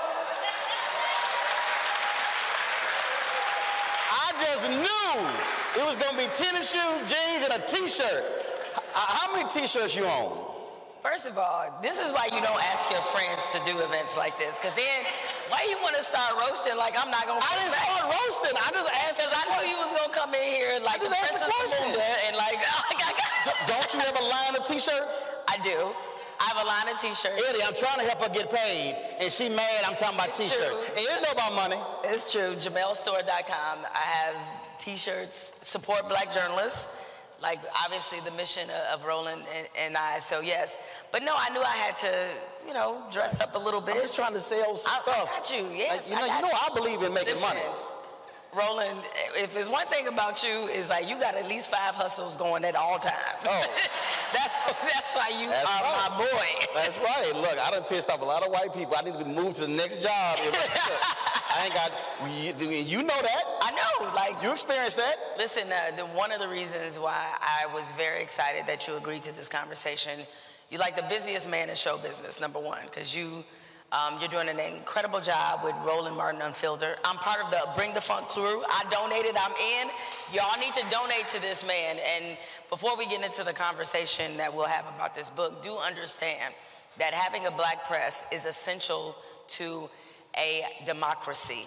It's essential to the state of the press. So please, you know, I hear us as black people, we talk about this all the time. Nobody's covering our stories. Nobody is hearing from us. Nobody cares about our perspective.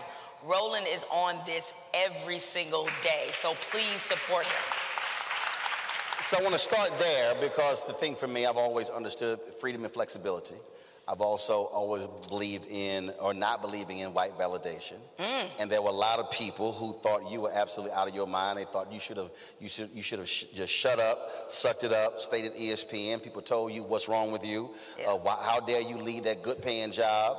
But the reality is, no matter how much they were paying you, you were actually pigeonholed, and you learned through the experience what you could and could not do. How frustrating was that? To make that money, but to be in a box. Roland, you can relate to this story very well, but I can't relate to what you got paid. No, I mean, touche. Okay, I got you. But you can relate to when you're at a network that is the destination job for everybody else. So just to give you guys a little context, and it's something I definitely write about, is that ESPN was never on my vision board of jobs. My dream job was to actually work at Sports Illustrated because I was a writer by trade. That's what I do. And so Sports Illustrated was that job. It was the New York Times of sports. It was. And so that's where I wanted to work. And so when ESPN came across my path, I was like, oh, it's cool. They're big. They're spending money. They're investing in journalism. That is what led me there because at the time, we're talking about 2006, and the story in newspapers, it almost feels crazy to say this now, knowing where newspapers are now, but that the end and the decline of newspapers was being strongly predicted in 2006. Ad revenue was shrinking. You can't have these two things happening at once. You have your ad revenue shrinking and your readers getting older, not younger. And so because of that, I said, you know, once I got an opportunity to interview at ESPN for a columnist job on ESPN.com, nothing to do with television, I said, this has got to be the move to make for my future to sustain my writing career. So it wasn't like I went there with some dreams of being along the pathway of Robin Roberts or Stuart Scott. That was not what I was thinking. And eventually, you know, moving up the ranks, fighting for real estate, going through the mechanisms of ESPN, once I got to what should have been the opportunity of a century, that's when you see all the asterisks. No question, I made generational money at ESPN for sure. But once we started having creative differences on our show, which preceded the whole Donald Trump controversy, I knew we were not. Sports Center show, because His and Hers. Y'all had a lot more creative license. Look, Roland, you served as my co-host. Roger Ascot on ESPN. Sure too. did. Had to let him know. He represented all the way, and that's why His and Hers was so special. As my former co-host Michael Smith used to say, we selling tapes out the trunk. That was our mentality. Like, we Master P in this thing, like Ice Cream Man. That's what we doing, right? But then you get shifted to one of the flagship, and when flagship or network, that means moneymaker. It does. I mean, it's the legacy show. It's the baby of the network. And a lot of people wonder, why would y'all move twice as much viewership, 3 times as much money, brand new studio that's worth $100 million, production staff that triples overnight, but then it comes at the expense of the say-so. All of a sudden, like, they didn't really know how foolish we were being on His and Hers. It's like they knew, but they didn't know. It was as if they didn't watch it. They didn't, because you know what? They liked all the cool things that we did on His and Hers, which were great. I mean, I drank a 40 on TV, a real 40, right? It's like we did a Coming to America skit. We did all kinds of foolish things. Like, we literally just broke every television rule, and that's what made the show special. And that's why it was a cult hit among the audience. Yes, because we were doing that show for y'all. We were doing it for us. We were just being ourselves. We were like, listen, if don't nobody else mess with us, our people gonna mess with us. And y'all did strong. And so that's why we were able to bring in Roland Martin to co-host. Because if we tried to do that on SportsCenter, it'd be 2,000 emails about it, right? So we get to SportsCenter. Yeah, because I'm real scary. To them, you would have been frightening, okay? So we get into SportsCenter, and it's just a lot of cooks in the kitchen and nobody know how to make a meal. And it was a tough thing creatively to balance. And one thing that Mike and I decided early on is that if we go down, we going down our way, straight up. Like, they're never gonna be able to tell us who we are on television. Just not happening. And so when we started having that infighting and everything was happening, and then the Donald Trump thing blew up, you know, as much as this job changed my life and as big as the limelight was, I was like, I really hate doing this. Like, I'm tired of coming in every day and fighting to be myself. Like, I just can't get down like that. And so when I walked away, people have to understand that I walked away knowing that it was going to be better for me mentally, knowing that, like, I didn't have to engage in all that silliness all the time. I did it because I wanted to. Because trust and believe, given what my contract said, they could not have ushered me out, right? And so I had the equivalent of a no-trade clause that an athlete has. And I had to waive that to get up off of SportsCenter, and it was mutually beneficial because by this time, the Breitbarts, the Fox News, they were all over me and ESPN, and so it was a breakup where no one wants to be the first person to say, we don't go together no more. I was happy to say, it's over. Okay, we broke up. And the thing that, when you talked about, again, that culture shift, that wasn't the first time that happened at ESPN. For all of the laudatory comments that they have today about our late dear brother Stuart Scott.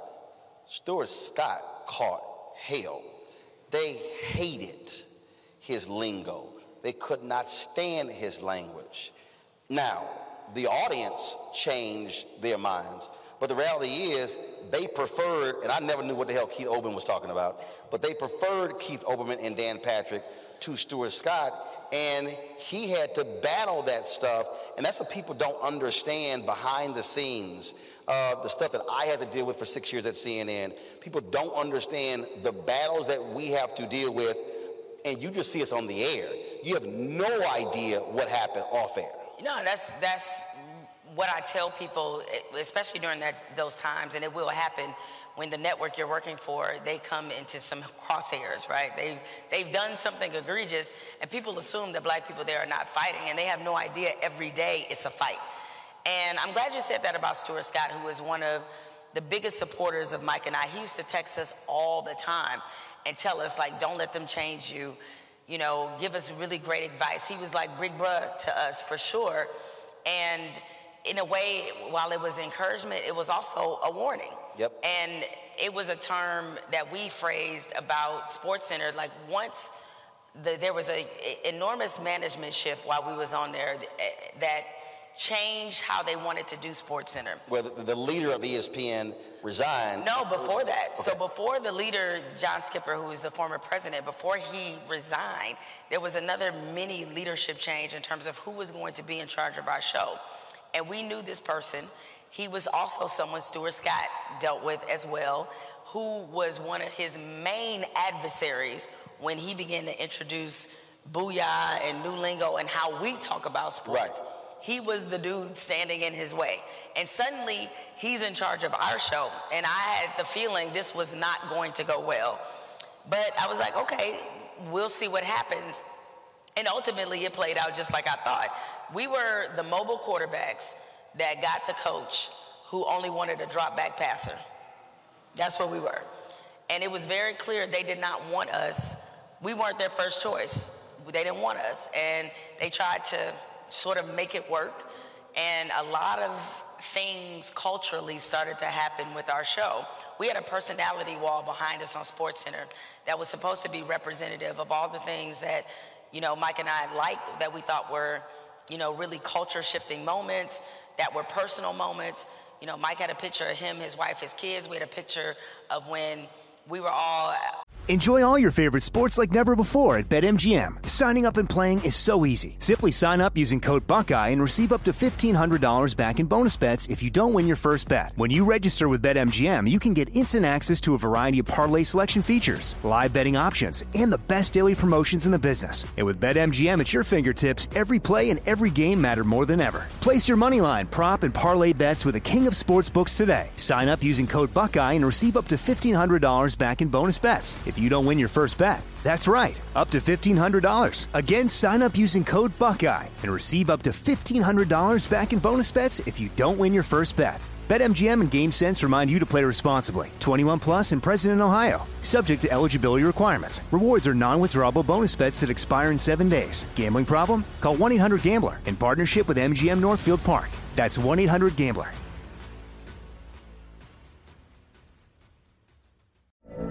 From BBC Radio 4, Britain's biggest paranormal podcast is going on a road trip. I thought in that moment, oh my God, we've summoned something from this board. This is Uncanny USA. He says, somebody's in the house, and I screamed. Listen to Uncanny USA wherever you get your BBC podcasts, if you dare.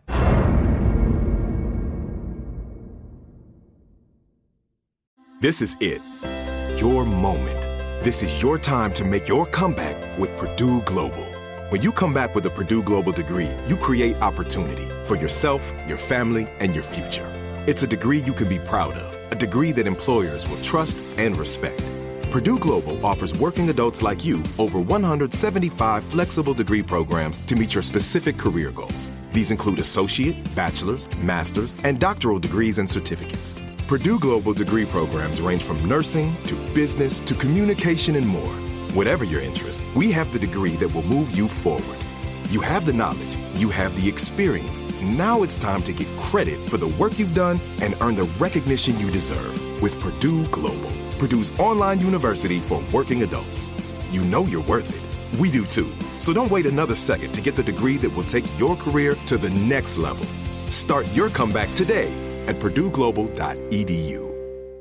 Xfinity has free premium networks for everyone this month, no matter what kind of entertainment you love. Addicted to true crime? Catch killer cases and more spine-tingling shows on A&E Crime Central. Crave adventure? Explore Asian action movies on Hi-YAH. Searching for something extreme? Check out skating, snowboarding, and more on Fuel TV Plus, the global home of action sports. And find crowd-pleasing bops on iHeartRadio's Hit Nation playlist. There's new free shows and movies to love every week. Say free this week in your Xfinity voice remote. At the White House, when Obama was there, drank Hennessy in the White House. That's a great, awesome story that I will always tell. We have pictures of Biggie. We have always black people with a Hennessy story. Roland, don't act like you wasn't there. But I don't drink, so I ain't got a Hennessy story. He doesn't, but you was in the White House fooling like we were. Come on now, you know, in the ascot. Come on now. So we had all these moments on the wall, the personality wall that was created for our show. And one of the first things they did was they wanted to get rid of the personality wall, not because of the picture of Biggie, not because of the picture of Mike and his kids, or me having the picture of the Detroit skyline where I'm from. It was the Obama picture that they wanted to get rid of. Because at this point, ESPN was in these crosshairs of being considered too political and too liberal, and what is going on there. And all of those chaos agents that brought that narrative about ESPN, which is they've never been polarizing, but they were during this time. And it was because the faces of the network started to change. Stephen A. Smith is becoming the face of the network. Mike and I have our own show. You have Bomani Jones, you have Sarah Spain, you have Kate Fagan. So what y'all were experiencing, which is my new book, White Fear, how the brown 100%. And I read the book. Their mind. And everything. That's what it is. Faces change. Oh my God, what's going on? The world is ending. Where did all of our people go? They couldn't handle it. And no, but it's real. Like what you're talking about is real. It's like they couldn't handle it. And even though it was very obvious that the people who were accusing ESPN of doing this were only doing that because the faces changed. It wasn't, they acted like every night on the 6 p.m. Sports Center we were talking about immigration reform. Like we were never doing that. It was a sports show. But you have, you know how it is. It's like if they can sell a narrative about our show not being about sports, about black people being too political. One thing I learned, and I knew this beforehand, but I never really experienced this until I was doing the 6 p.m. Sports Center. People consider you just being black and showing up on TV as being a political act. That's it is. It is to them. It's like a political act. And it's like, all I did was come to work and get in the employee lot. But yet I'm representing, some statement about America because, as you said, it's the fear. They see the change. And it ain't like you had processed hair. Yeah. See, that you throw that in too. So no wig. You wasn't sitting here, with a flat. No, I mean that all relaxer because it's still an integral part. No, I'm saying, but what I'm saying is that the reality is this. Even the idea of black women wearing natural hair or wearing braids is real new on television. Like last 2-3 years. I mean, Mike was wearing Jordans on there. It's like he wearing Jordans. We got pictures of Biggie in the back. Like we coming in there like this the cookout. Like that's what we wanted our sports center to be. But this wasn't your first run-in with a clueless white boss. I've had many of them. Talk about the baby mama and how using those two words almost got you run out of Orlando. It's true, but I'll give the kicker at the end. So one of the stories I tell in Orlando, I was a columnist for the Orlando Sentinel. It was my first columnist job. I got it when I was 28 years old.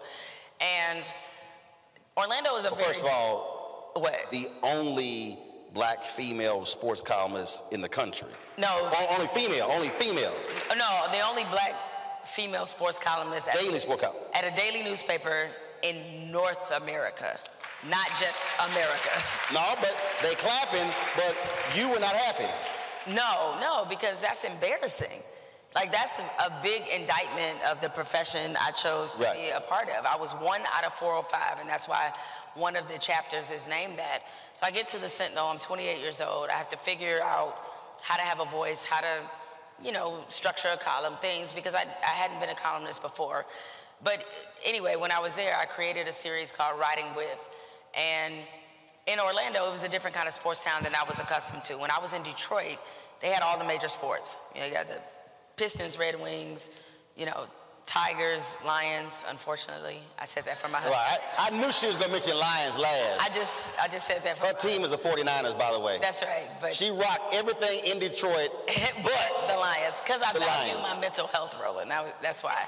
You got Michigan State. You know, it's a robust college or a robust we know you at Michigan State. I know. Look A&M. You ain't got nothing to say. Oh, I'm not hating, but I'm just saying. I feel like your season this year been like mine. I know. We in the same boat right now. We're in line, so we ain't gonna bring up college football. We're a little raggedy. We won't. It's okay.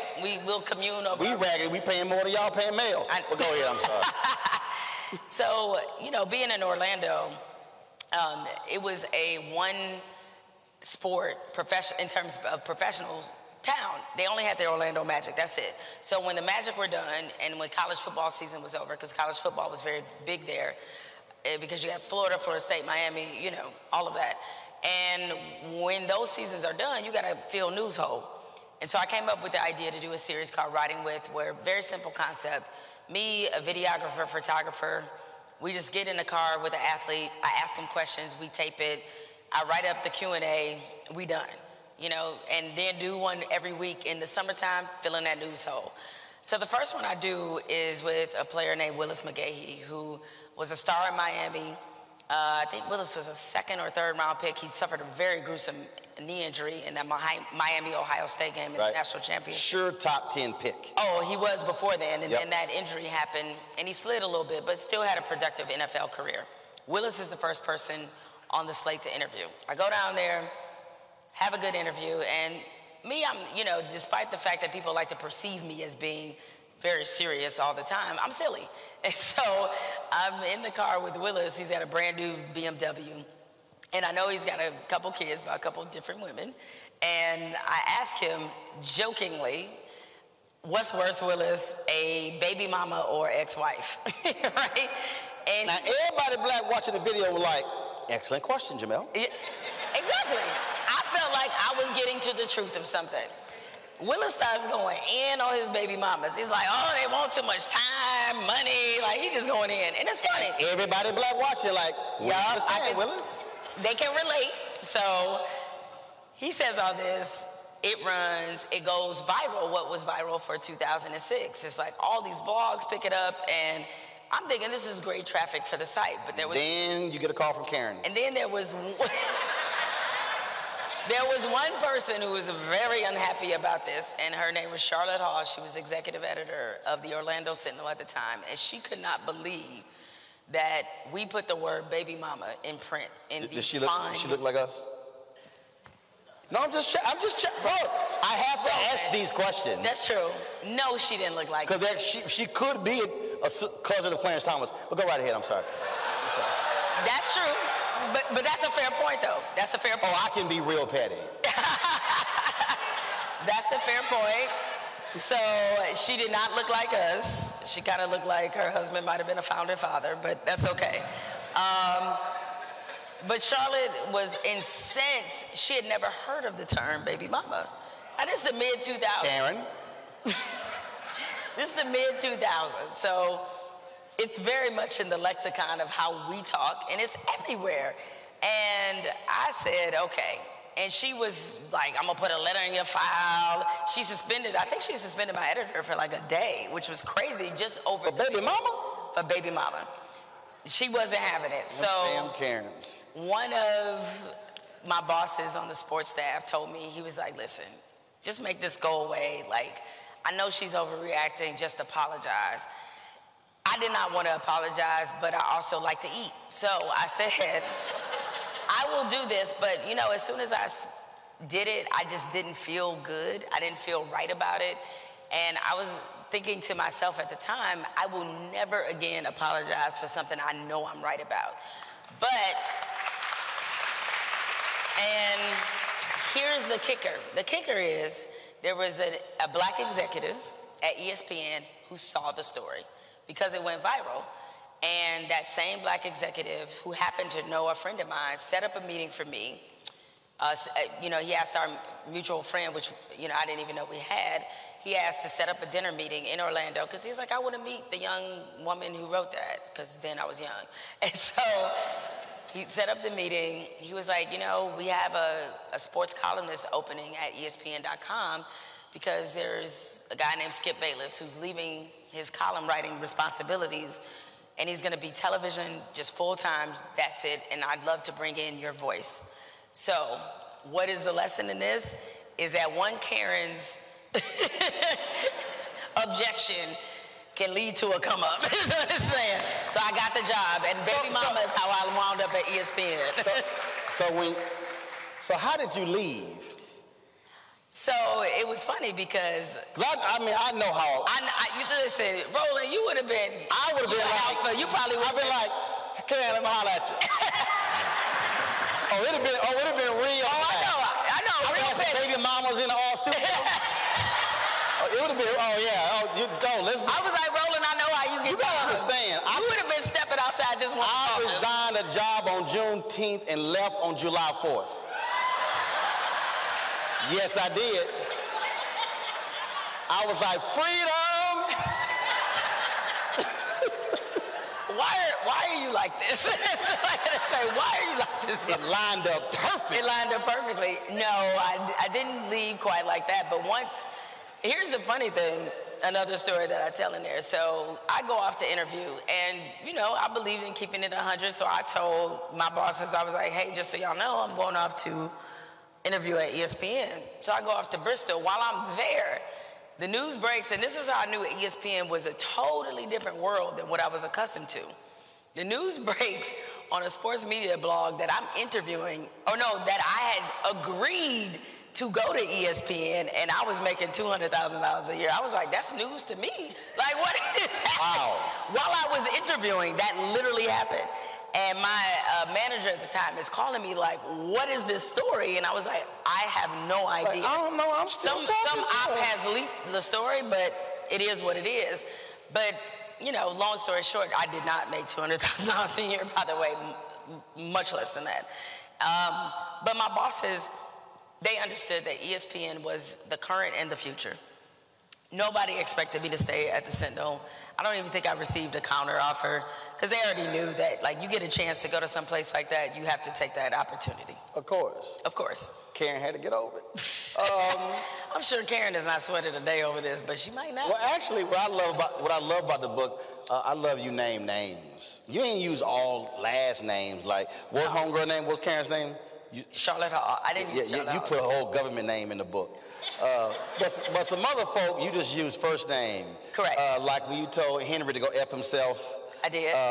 And so y'all gotta understand, okay, typically when you see these interviews, people literally sit there and just recite the whole book. I don't do that, because you need to buy the damn book. Okay, so you ain't gonna get no freebie, give all the good stuff away, then you don't buy the book. Now, that ain't gonna happen. Y'all gotta read the story when she said that Henry can go F himself. First of all, I hollered laughing when I got to the line. I had to go back and read it 2 more times to make sure. But again, you didn't hold back on naming names. At least my next question. Walter Mosley, I interviewed him. He came into the studio when I was in Chicago, and I don't read fiction. And I was like, Walter, I ain't read your book. He's like, what? I said, I don't read fiction, dog. And he said, well, what I love about fiction, you can actually tell the truth more with fiction than you can with nonfiction. And he said, because you could just say it's made up when you're really not, when it's really true. He did. Sure. So when you were writing this, how did you, because you're very open about a whole bunch of stuff dealing with you, a lot of stuff with your mama and your grandmother. Yep. So how did you not self-censor? Or was there, or were there some things where you said, yeah, I'll put a lot, I can't put this? I pulled a couple punches. And the reason I did is because the thing about when you write a memoir and you're naming real people, though in this case, like you mentioned Henry, and then when I talked about my abortion, I purposely did not name, I gave him a different name. Because the one thing I wanted to be very careful and intentional about is, like, I'm not gonna tell someone else's story, especially if I don't know if they've actually told this story, right? And so, you know, Henry, just so you all know, and I don't want to give away too much, as Roland said, because buy the book and read the book, but Henry was a married man that my mother was having a relationship with. And I don't know if he's still married or whatever. You know, I'm not snitching. I don't know what his situation is. All I know is this. Except she said it was Henry who owned a bunch of buildings, who was a former professional football player. I was like, it's a lot of people that own some buildings. Like you unmasking like a mother. You never know, right? It was like he out there taking credit for me. You were like, oh, hell no. Well, the one thing I did tell about how awkward it was is when one of his relatives reached out to me on Facebook, and I was like, your dad clearly has not, oh dang, I said who it was. I mean, anyway, your dad, they clearly have not said how they know me, but okay, anyway. It's a story for Bravo, right? I say all this to say is that the difference with a memoir is that you're writing about real people, and you have to think about what do these relationships look like after this book is done. Right.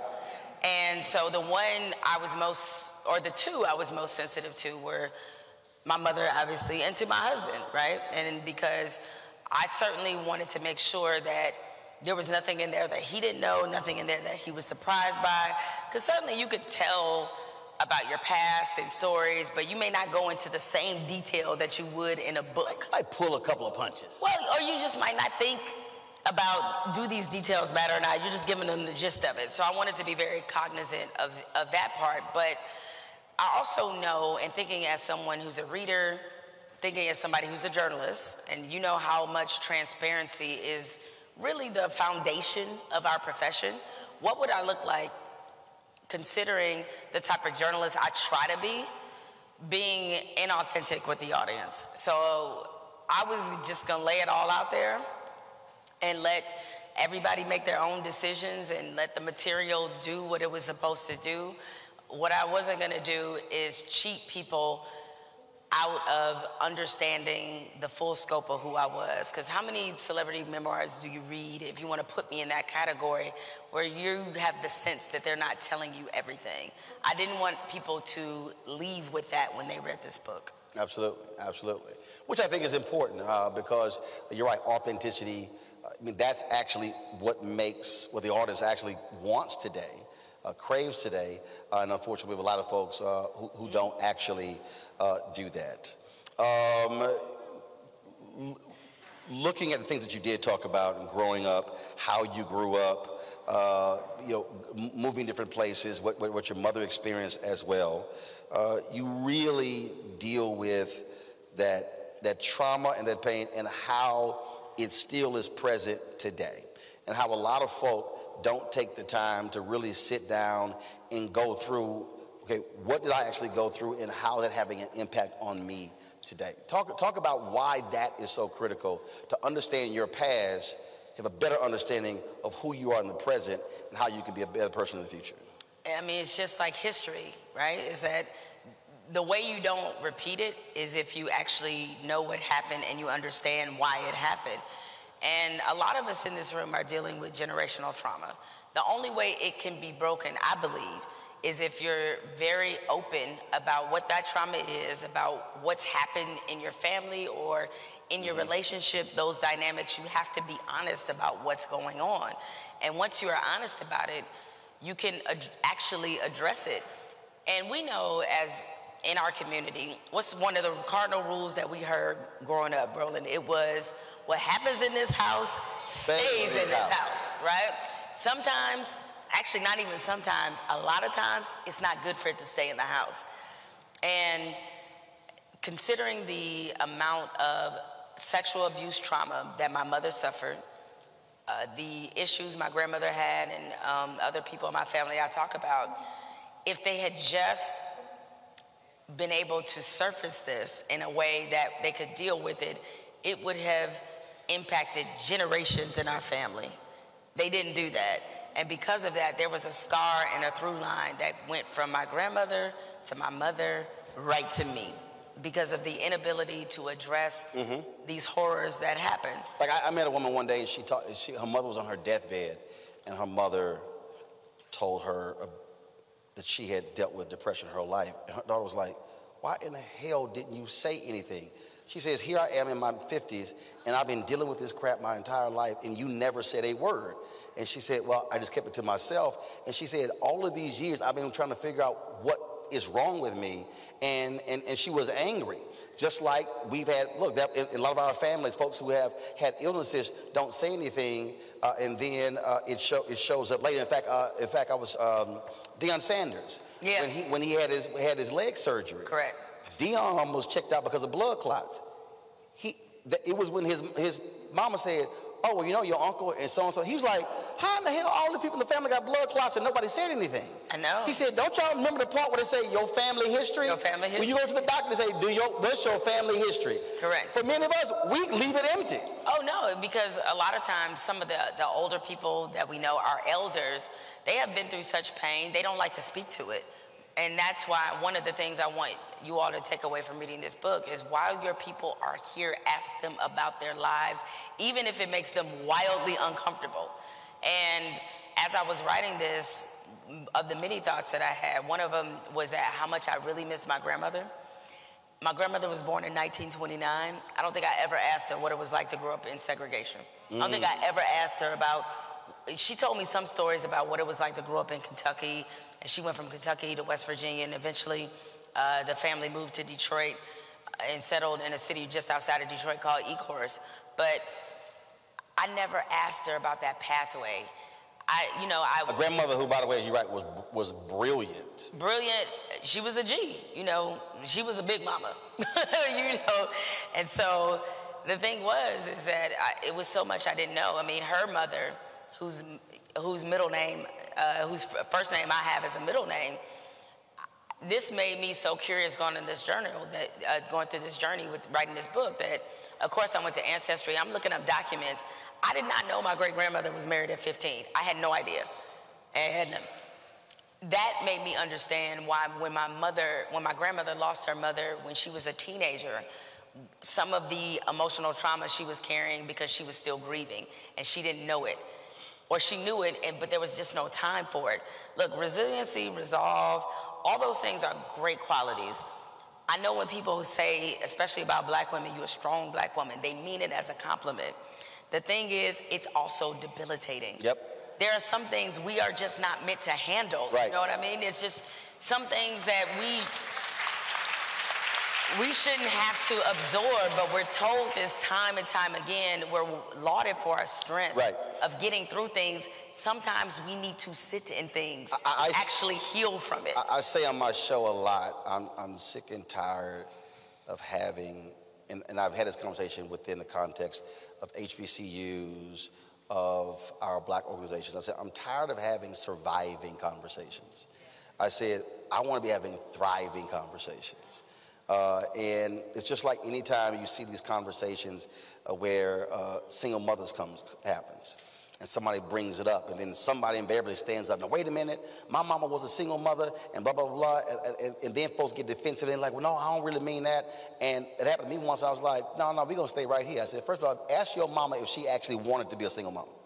Exactly. I said, you can stand here and talk to me all how your mama was strong. I said, I ain't met, there are very few people who have made a proactive decision, I want to raise a child alone. Choose this life. Right. I said, you can talk about how strong she was. I guarantee you, there's some times when she was in that damn room crying and in pain. I said, we got to stop sitting here letting that become the norm and deal with the reality of that ain't easy. Yeah, I'm glad you said that, Roland, because I do think that for black women especially, being resilient, fighting through, taking whatever punishment people decide to give us has become the norm. That we're not defined by what we achieve, we're defined by what we withstand. And there's a difference in that. And I just realized that, with all the resiliency the women in my family have had, there was so much pain there, and I wanted to be an active part in just stopping that. Like, we got to turn the page on this. We have to be different with how we handle these things. So that was, to go back to something you asked me a couple questions ago, that was a big driving force behind writing this. One of the things that I want to get into is the notion of fun. There are people out there who have this assumption that when you're a journalist and you're covering these major issues that, you have to do this here. And I remember we were at, I guess this was in... Enjoy all your favorite sports like never before at BetMGM. Signing up and playing is so easy. Simply sign up using code Buckeye and receive up to $1,500 back in bonus bets if you don't win your first bet. When you register with BetMGM, you can get instant access to a variety of parlay selection features, live betting options, and the best daily promotions in the business. And with BetMGM at your fingertips, every play and every game matter more than ever. Place your moneyline, prop, and parlay bets with the king of sportsbooks today. Sign up using code Buckeye and receive up to $1,500 back in bonus bets if you don't win your first bet. That's right, up to $1,500. Again, sign up using code Buckeye and receive up to $1,500 back in bonus bets if you don't win your first bet. BetMGM and GameSense remind you to play responsibly. 21 plus and present in Ohio. Subject to eligibility requirements. Rewards are non-withdrawable bonus bets that expire in 7 days. Gambling problem? Call 1-800-GAMBLER in partnership with MGM Northfield Park. That's 1-800-GAMBLER.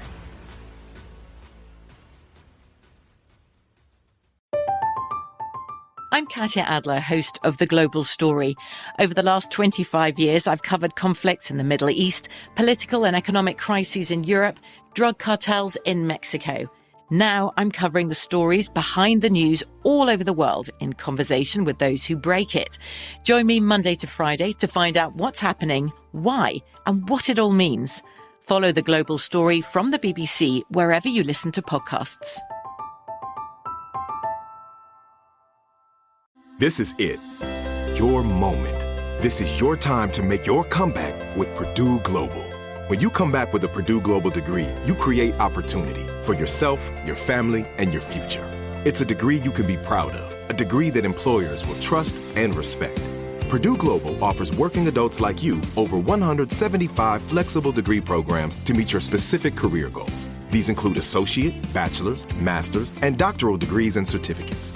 Purdue Global degree programs range from nursing to business to communication and more. Whatever your interest, we have the degree that will move you forward. You have the knowledge, you have the experience. Now it's time to get credit for the work you've done and earn the recognition you deserve with Purdue Global, Purdue's online university for working adults. You know you're worth it. We do too. So don't wait another second to get the degree that will take your career to the next level. Start your comeback today at purdueglobal.edu. Xfinity has free premium networks for everyone this month, no matter what kind of entertainment you love. Addicted to true crime? Catch killer cases and more spine-tingling shows on A&E Crime Central. Crave adventure? Explore Asian action movies on Hi-YAH. Searching for something extreme? Check out skating, snowboarding, and more on Fuel TV Plus, the global home of action sports. And find crowd-pleasing bops on iHeartRadio's Hit Nation playlist. There's new free shows and movies to love every week. Say free this week in your Xfinity voice remote. BJ may have been in Miami. You and I were twerking on stage. Time out. This how rumors get started rolling. We were dancing on stage. We were dancing. We were not twerking. You know why I know? Because I can't twerk. Well, no. I didn't say you were twerking well. I didn't say you were twerking well. I just said you were twerking. I mean, there are levels to twerking.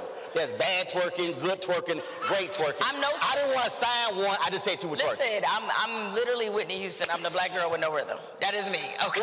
So we're sitting there dancing, and folks were sitting there tripping on social media, and I was like, yo, you do understand it's called hashtag live life, love it. Amen. People act as if you have to be just locked in this persona that you cannot have fun. I keep telling y'all, you got one life. You got to live this thing. Yeah. It ain't all work.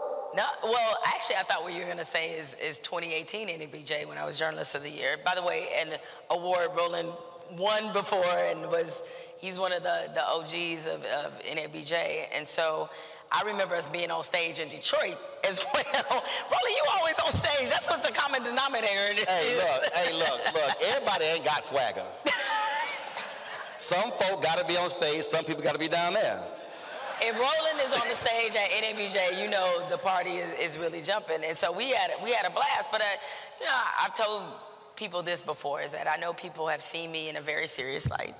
They are looking at, the Donald Trump thing and all that other kind of stuff. But I'm like, I like to have fun. Turn up. I like to turn up. Like, I do a lot of the same things that a lot of other people do.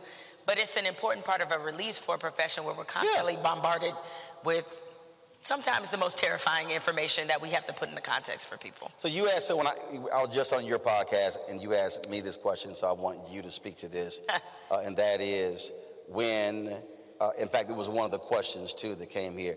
When young journalists come up to you, and I want you to answer, you already know what my answer was on your podcast. I don't know when it's going to air, but I just went in. When young folks, young journalists come up to you and they say, Jamel, I want to do what you do. How do you respond to it? Roland, you had an amazing answer. And when they asked me that, I said, well, there's already one me. You need to be the best you. You don't need, and sometimes what happens too is that young journalists, understandably so, they're impressed by the platform you have, by the spotlight you've been able to get, and that's, part of the journey. But I also tell them that, I love this job now just as much as I did when I was working for the Lansing State Journal and making $30 per story. That's what it is. It's like, if you are only in journalism, especially for the things it can give you, you're going to be heartbroken fast. Yeah, you ain't going to, that's not going to work. That was a Kobe Bryant video that was posted recently, I reposted it, where he talked about love. He said, it's the love of basketball. He said, when you love basketball, he said, that's the driving piece. And that's it. People come up to me and say, man, I see you, you packing gear? And I'm like, yeah, because we got to get the hell out of here. If I help pack, we can move out faster, but also I own it. Yeah. But the thing is, when you love your craft, you want that shot. You want that, you want to write that lead a certain way. That's the love. It ain't the money or being recognized in airports. Roland, you know this as well as I do. Think about it, when you were first getting into journalism, what did you hear about the salaries that journalists made? Oh, they said point blank, you're going to be making $12,000, $14,000. It was $19,000 when I graduated. When you graduated? In 97. All right, you graduated in 97. It was $19,000. I graduated in 1991. Austin American Statesman offered me $20,100. I told them, no, y'all got to pay me at least $2,000 more. $2,000? And I did. Fought for that $2,000. And they were like, and in fact, the interesting thing is, so Knight Ridder, of course, one of the big chains, Vice President Bill Baker was a great guy. He said, I really think you're going to work for our paper in Brayton in Florida. And I was like, what's your circulation? And I knew the moment he said the circulation, that was right there about 14, 15. I said, Bill, that paper too small. And he was like, I'm sorry, we're too small. I said, yeah, Bill, my skill set, that's for somebody who ain't got my skills. No, because because that's going to lead to my next question, which is understanding your value. Correct. So. And when I got promoted 3 times in the first 18 months and went from 20,000 to 34,000, I said, Bill, I tried to tell you that was too damn small. But you know what? He said, respect. You know what, Burl, I had a similar story that I discuss obviously in the book is so the News and Observer in Raleigh was my last internship. And I went there because they had this track record of hiring interns. And it was another writer on staff who was in sports. He was like, yeah, they kept me as an intern for 11 months. I was like, 11 months? I was like, oh, hell no. I was like, I am not about to be this 11-month intern.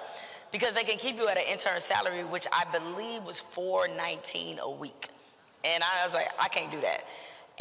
But you said you couldn't do it because you knew what your skill set was. Correct. And all the work you put in. Yes. It wasn't like you were just saying that and you were a scrub. No, and I wasn't going to have the I'm just happy to be in the building mentality. Right. I said, okay, what will force their hand? So they extended my internship as I expected. And when they extended it, I said, cool, I know I'm going to be here another 3 months. I'm going to find another job. So I started sending my clips out to everywhere else. The Savannah Morning News, they had an opening at their paper, and it was paying more than what I was making at that point. I went down there, I interviewed, really liked the people there. I was like, oh yeah, I could live here. Because if I'm gonna go chase a job, I'm gonna chase one that if it all goes to hell in negotiation, I'm going to take the job. They sent in the offer. I came back to Raleigh and I said, hey, they offering me this. Y'all are still at this $21,000 a year range. And they're like, oh, they were totally shocked that I did that. And so then they came back. Then the Savannah Morning News came back. And next thing you know, much like you, I did all that. You were like, what you got? What you got? Oh, you got you this? got? And much like that, I did all that for an additional $3,500 in my salary. Hey, but $3,500 it came in handy. But the whole point was, it was about setting a tone. Right. Right, to let them know that you just can't do me any kind of way. I know my value, I know my worth, I have a different kind of skill set. And I'm sure, I thank the dude that told me that he got 11 months. I was like, man, you changed my whole perspective with that. And the other thing that happened that was very critical in that time, speaking of negotiating power, but not just knowing your worth, you also have to know your development as well. As I mentioned to y'all, Sports Illustrated was my dream job. So after I got in the job and I'm a few months into this thing, Sports Illustrated comes calling because there was a friend I'd established while I was on the road in terms of like covering women's basketball and stuff. She saw my clip packet because what happens is when it's the NCAA tournament, all the PR people for the schools in the tournament, they put out a huge clip packet. Because if you go to a tournament, it might be 2 or 3 teams there that you've never seen play. So they put out this enormous clip packet for journalists so they can read the stories that have been written about the team all season. Some of my stories were in there that were written about a team that was, really ascending. It was the North Carolina women's basketball team.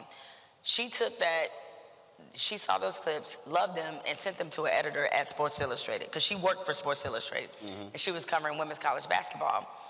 Sports Illustrated called me. They had an opening to be a writer-reporter in New York working for Sports Illustrated. Now, I know this job sounds very glamorous, but here were the details of this job is that essentially you fact-check the articles that are in Sports Illustrated.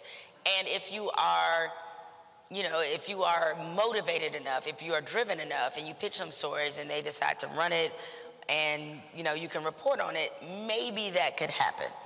So I'm looking, I've been reading Sports Illustrated for years, and I know none of those writers came from the writer-reporter track. And I'm like, okay, well, I'll go to New York. I had never been to New York City. They put me up. It's great. And I get the job. They offer me the job at the end of the interview. And the interview, I think the job was paying $42,000 a year to live in New York City. So basically, I would have been sleeping on the subway. Unless I wanted a apartment with 12 roommates, right? I was like, what? That math ain't mathin'. But it was Sports Illustrated. This is my dream job. And, I thought about it. I said, okay, let me think about it. Let me figure out what I want to do. And I'm like, let me get this straight. I'm writing basically every day at the News and Observer. I've already won the State Press Association Award for Best Sports Feature for a story I did on the Citadel's first female athlete. I am able to pretty much write what I want and whenever I want. And I have to go to Sports Illustrated. To get to Sports Illustrated, I have to fact check somebody else's stories that aren't mine. And maybe if I'm lucky, if the leprechaun is shining on me in the right way, I might get a byline in Sports Illustrated at some point. And I said, can't do it. Right. Cannot do it. And so I told So you weren't all focused on but Sports Illustrated? No, because you mentioned about younger journalists, a lot of younger journalists, and I would just say young people in period, regardless of industry, you all think bigger is always better. Nope. If they're not going to develop you, if what you want to do there, if you look and see who does those same things, and none of them are in the position they're trying to bring you in on, maybe you need to rethink something else. Because at ESPN, for example, there was a lot of production assistants that were really unhappy because they wanted to be on air, go somewhere making $10,000 to be on air every day, because guess what? Nobody on air right now was a production assistant. They all came from somebody else. Hello. Right? They all came from someplace else. So like you're just setting yourself up to fail. So I was not going to be the person up in Sports Illustrated, not writing, fact-checking, just to say I was at Sports Illustrated. So I turned him down and I told him that. And I'll never forget the editor in charge of these positions told me, he said, I actually think that was a good decision. He said, we can afford you now. I have a feeling we will not be able to afford you later. And you say you had to bounce.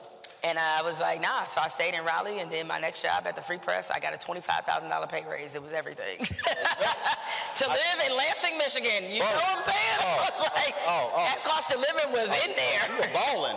I was balling. I do love being petty. Oh, here we go. No. I love when there's somebody in your past who said you would not accomplish certain things, you wouldn't go so many places. You know, and I have no problem reminding those folks of that. I mean, I did hit a couple of people when I got into the NABJ Hall of Fame in December, and then Saturday when I go into the Side Professional Journalist Hall of Fame, I've hit some folk like... Remember when you said... No, I'm being real petty. So for you, but also it's a driving thing. If you want to understand the king of petty, watch Michael Jordan's Hall of Fame speech. Oh, yeah. People were mad. I was like, that's the kind of speech I'm talking about giving. So for you, is there one or two folk in your life where when you look at the stuff you're doing now with your podcast at The Atlantic and producing the stuff you're doing with LeBron, all different things, you sitting there going, I told you. So, I mean, here's the thing. There's going to be people like that littered throughout your career, but there are a couple people that, you know, I know that especially when I got my columnist job in Orlando, that they really hated on me and hated on me to my boss on top of that. They didn't even work at the Orlando Sentinel. But I'm a deeper level than petty because then the extra petty part of me can't even give you the acknowledgement that you did that. Because I know it would be oxygen to them and I can't do it. So I want them breathing. You're like, I want them breathing the hate. I want them breathing. I was like, I can't do it though, Roland. It's like, my spirit will never let me platform somebody who just ain't important to me. They're just not important. Oh no, they're not important. Yeah. You know, I'm gonna tell you off air. When I tell you off air who it is, see, you gonna fall out. She nice. She nice. I named her. Every time I do something in my career, I want Jeff Braun watching. He named the first and the last. Roland, do you know his middle name? I mean, Jeff Braun was the news director at KBTX in Bryan College Station, Texas, and I was an intern, and they had a weekend sports anchor job open up. And remember, I went to communications high school, so I'm already far above. Straight up, one of his friends came to me and said, he will not hire black men. Came to me and told me that. I was like, ain't no hell I'm staying here. And as a matter of fact, when I was on the team covering the Republican National Convention, the Austin American Statesman, was only out of college 7 months. I ran into him. Like, what up, Jeff? Oh, bro, what you doing here? Covering the Republican National Convention. Just graduated. So every time something happens, Jeff Braun. B-R-A-U-N. And then give the spelling. Working in Dallas. But do know this. See, you put first names. When Roland writing his memoir, I'm putting middle names, last names, date of birth. This the address. This way you can find them. But here's the thing. You know, I'm definitely one of those keep that same energy, right? So trust me when I tell you, if I saw this person in public, Roland, keep your location on because I might need bail money. Oh, ain't no problem. Just know that. If I see them in person, ain't no problem. It is on. Like, I'm waiting for the confrontation. You got to text me. I'm going to text you. I'll be like, Roland, it's about to go down. Have your TMZ. wallet. Follow Jamel at all times. I'll do a special from jail for Roland Martin until today. Oh, absolutely. Don't worry about it. I know enough attorney generals and DAs. You ain't going to be spending no time in jail. So your people got to have your back. That's it. Unfortunately, y'all, all they gave us was an hour. Time is up. You should get Jemele Hill's book, Uphill. It's absolutely a fascinating book. It is an easy read. And let me say, now some of y'all might, oh my God, easy read means in our business, writing is about rhythm. And when you read, you should be thinking the same way with music. So when you're reading a book, it's just flowing. So you can just go from one page to the next. You can knock it out in 2 or 3 days because it flows like that. And so other books like Staccato, you like, this is giving me a headache. I read a Peggy Noonan book. It took me about 3 years to finish that book. And by the way, I would say the same about Roland's book, Wife Here, because when I had you on the podcast, I mean, I probably read that in maybe 2.5 days. Like, it was a very good read, very to the point, and most importantly now, as we are thinking about pretty much our democracy dying right in front of us, it's a very important and crucial absolutely, and so I want to give your book a shout out too. So I'm just saying, you know, Pratt, y'all can call a brother back to come back. Eddie, I mean, you got a little pull. I'm just saying, Eddie, it's your lecture series. You gave him the money, Eddie. Oh, I ain't got a problem. Just go ahead and put it out there. I think the audience has figured it out. Yeah, I think we figured it out there. So, all right, y'all, that is it. Put your hands together for Jemele Hill. Thank you. You a fool, brother. And of course, we were live streaming this on the Black Star Network. So all the folks who are watching the network, we appreciate it. Y'all get the book as well. Available at all bookstores. And then if you run into Jemele, she can sign your book, and hopefully she'll have that person who was tripping on her. Y'all can get that good video. Thanks a lot. I'll see y'all tomorrow. Holla!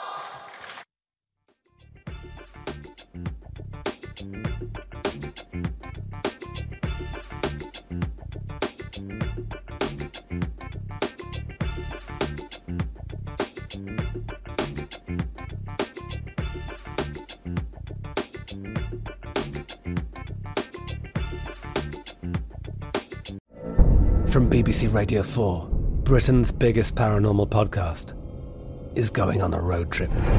I thought in that moment, oh my God, we've summoned something from this board. This is Uncanny USA. He says, somebody's in the house, and I screamed. Listen to Uncanny USA wherever you get your BBC podcasts, if you dare.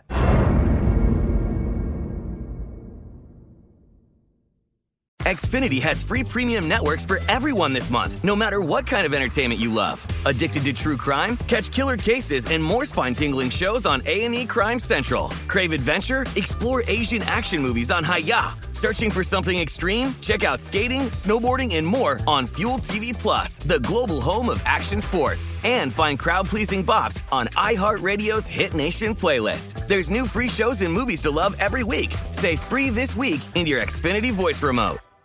Are you still searching for your perfect place to call home? Well, now is the time to buy at Fisher Homes. If you're looking to move in before the end of 2024, May could be your last opportunity to start building your dream home and close before the year's end. If you're hoping to move in even sooner, Fisher Homes also has homes that are move-in ready and waiting for you, where you can start enjoying the benefits of homeownership even faster. Schedule your personal tour with a new home advisor today at FisherHomes.com and make this spring the season you find your perfect home sweet home. We went from normal life, healthy child to acute lymphoblastic leukemia, or B-cell ALL. The St. Jude team came up to get CJ via ambulance. Shortly after that, I noticed a rainbow. It meant that there was hope. We were driving into hope.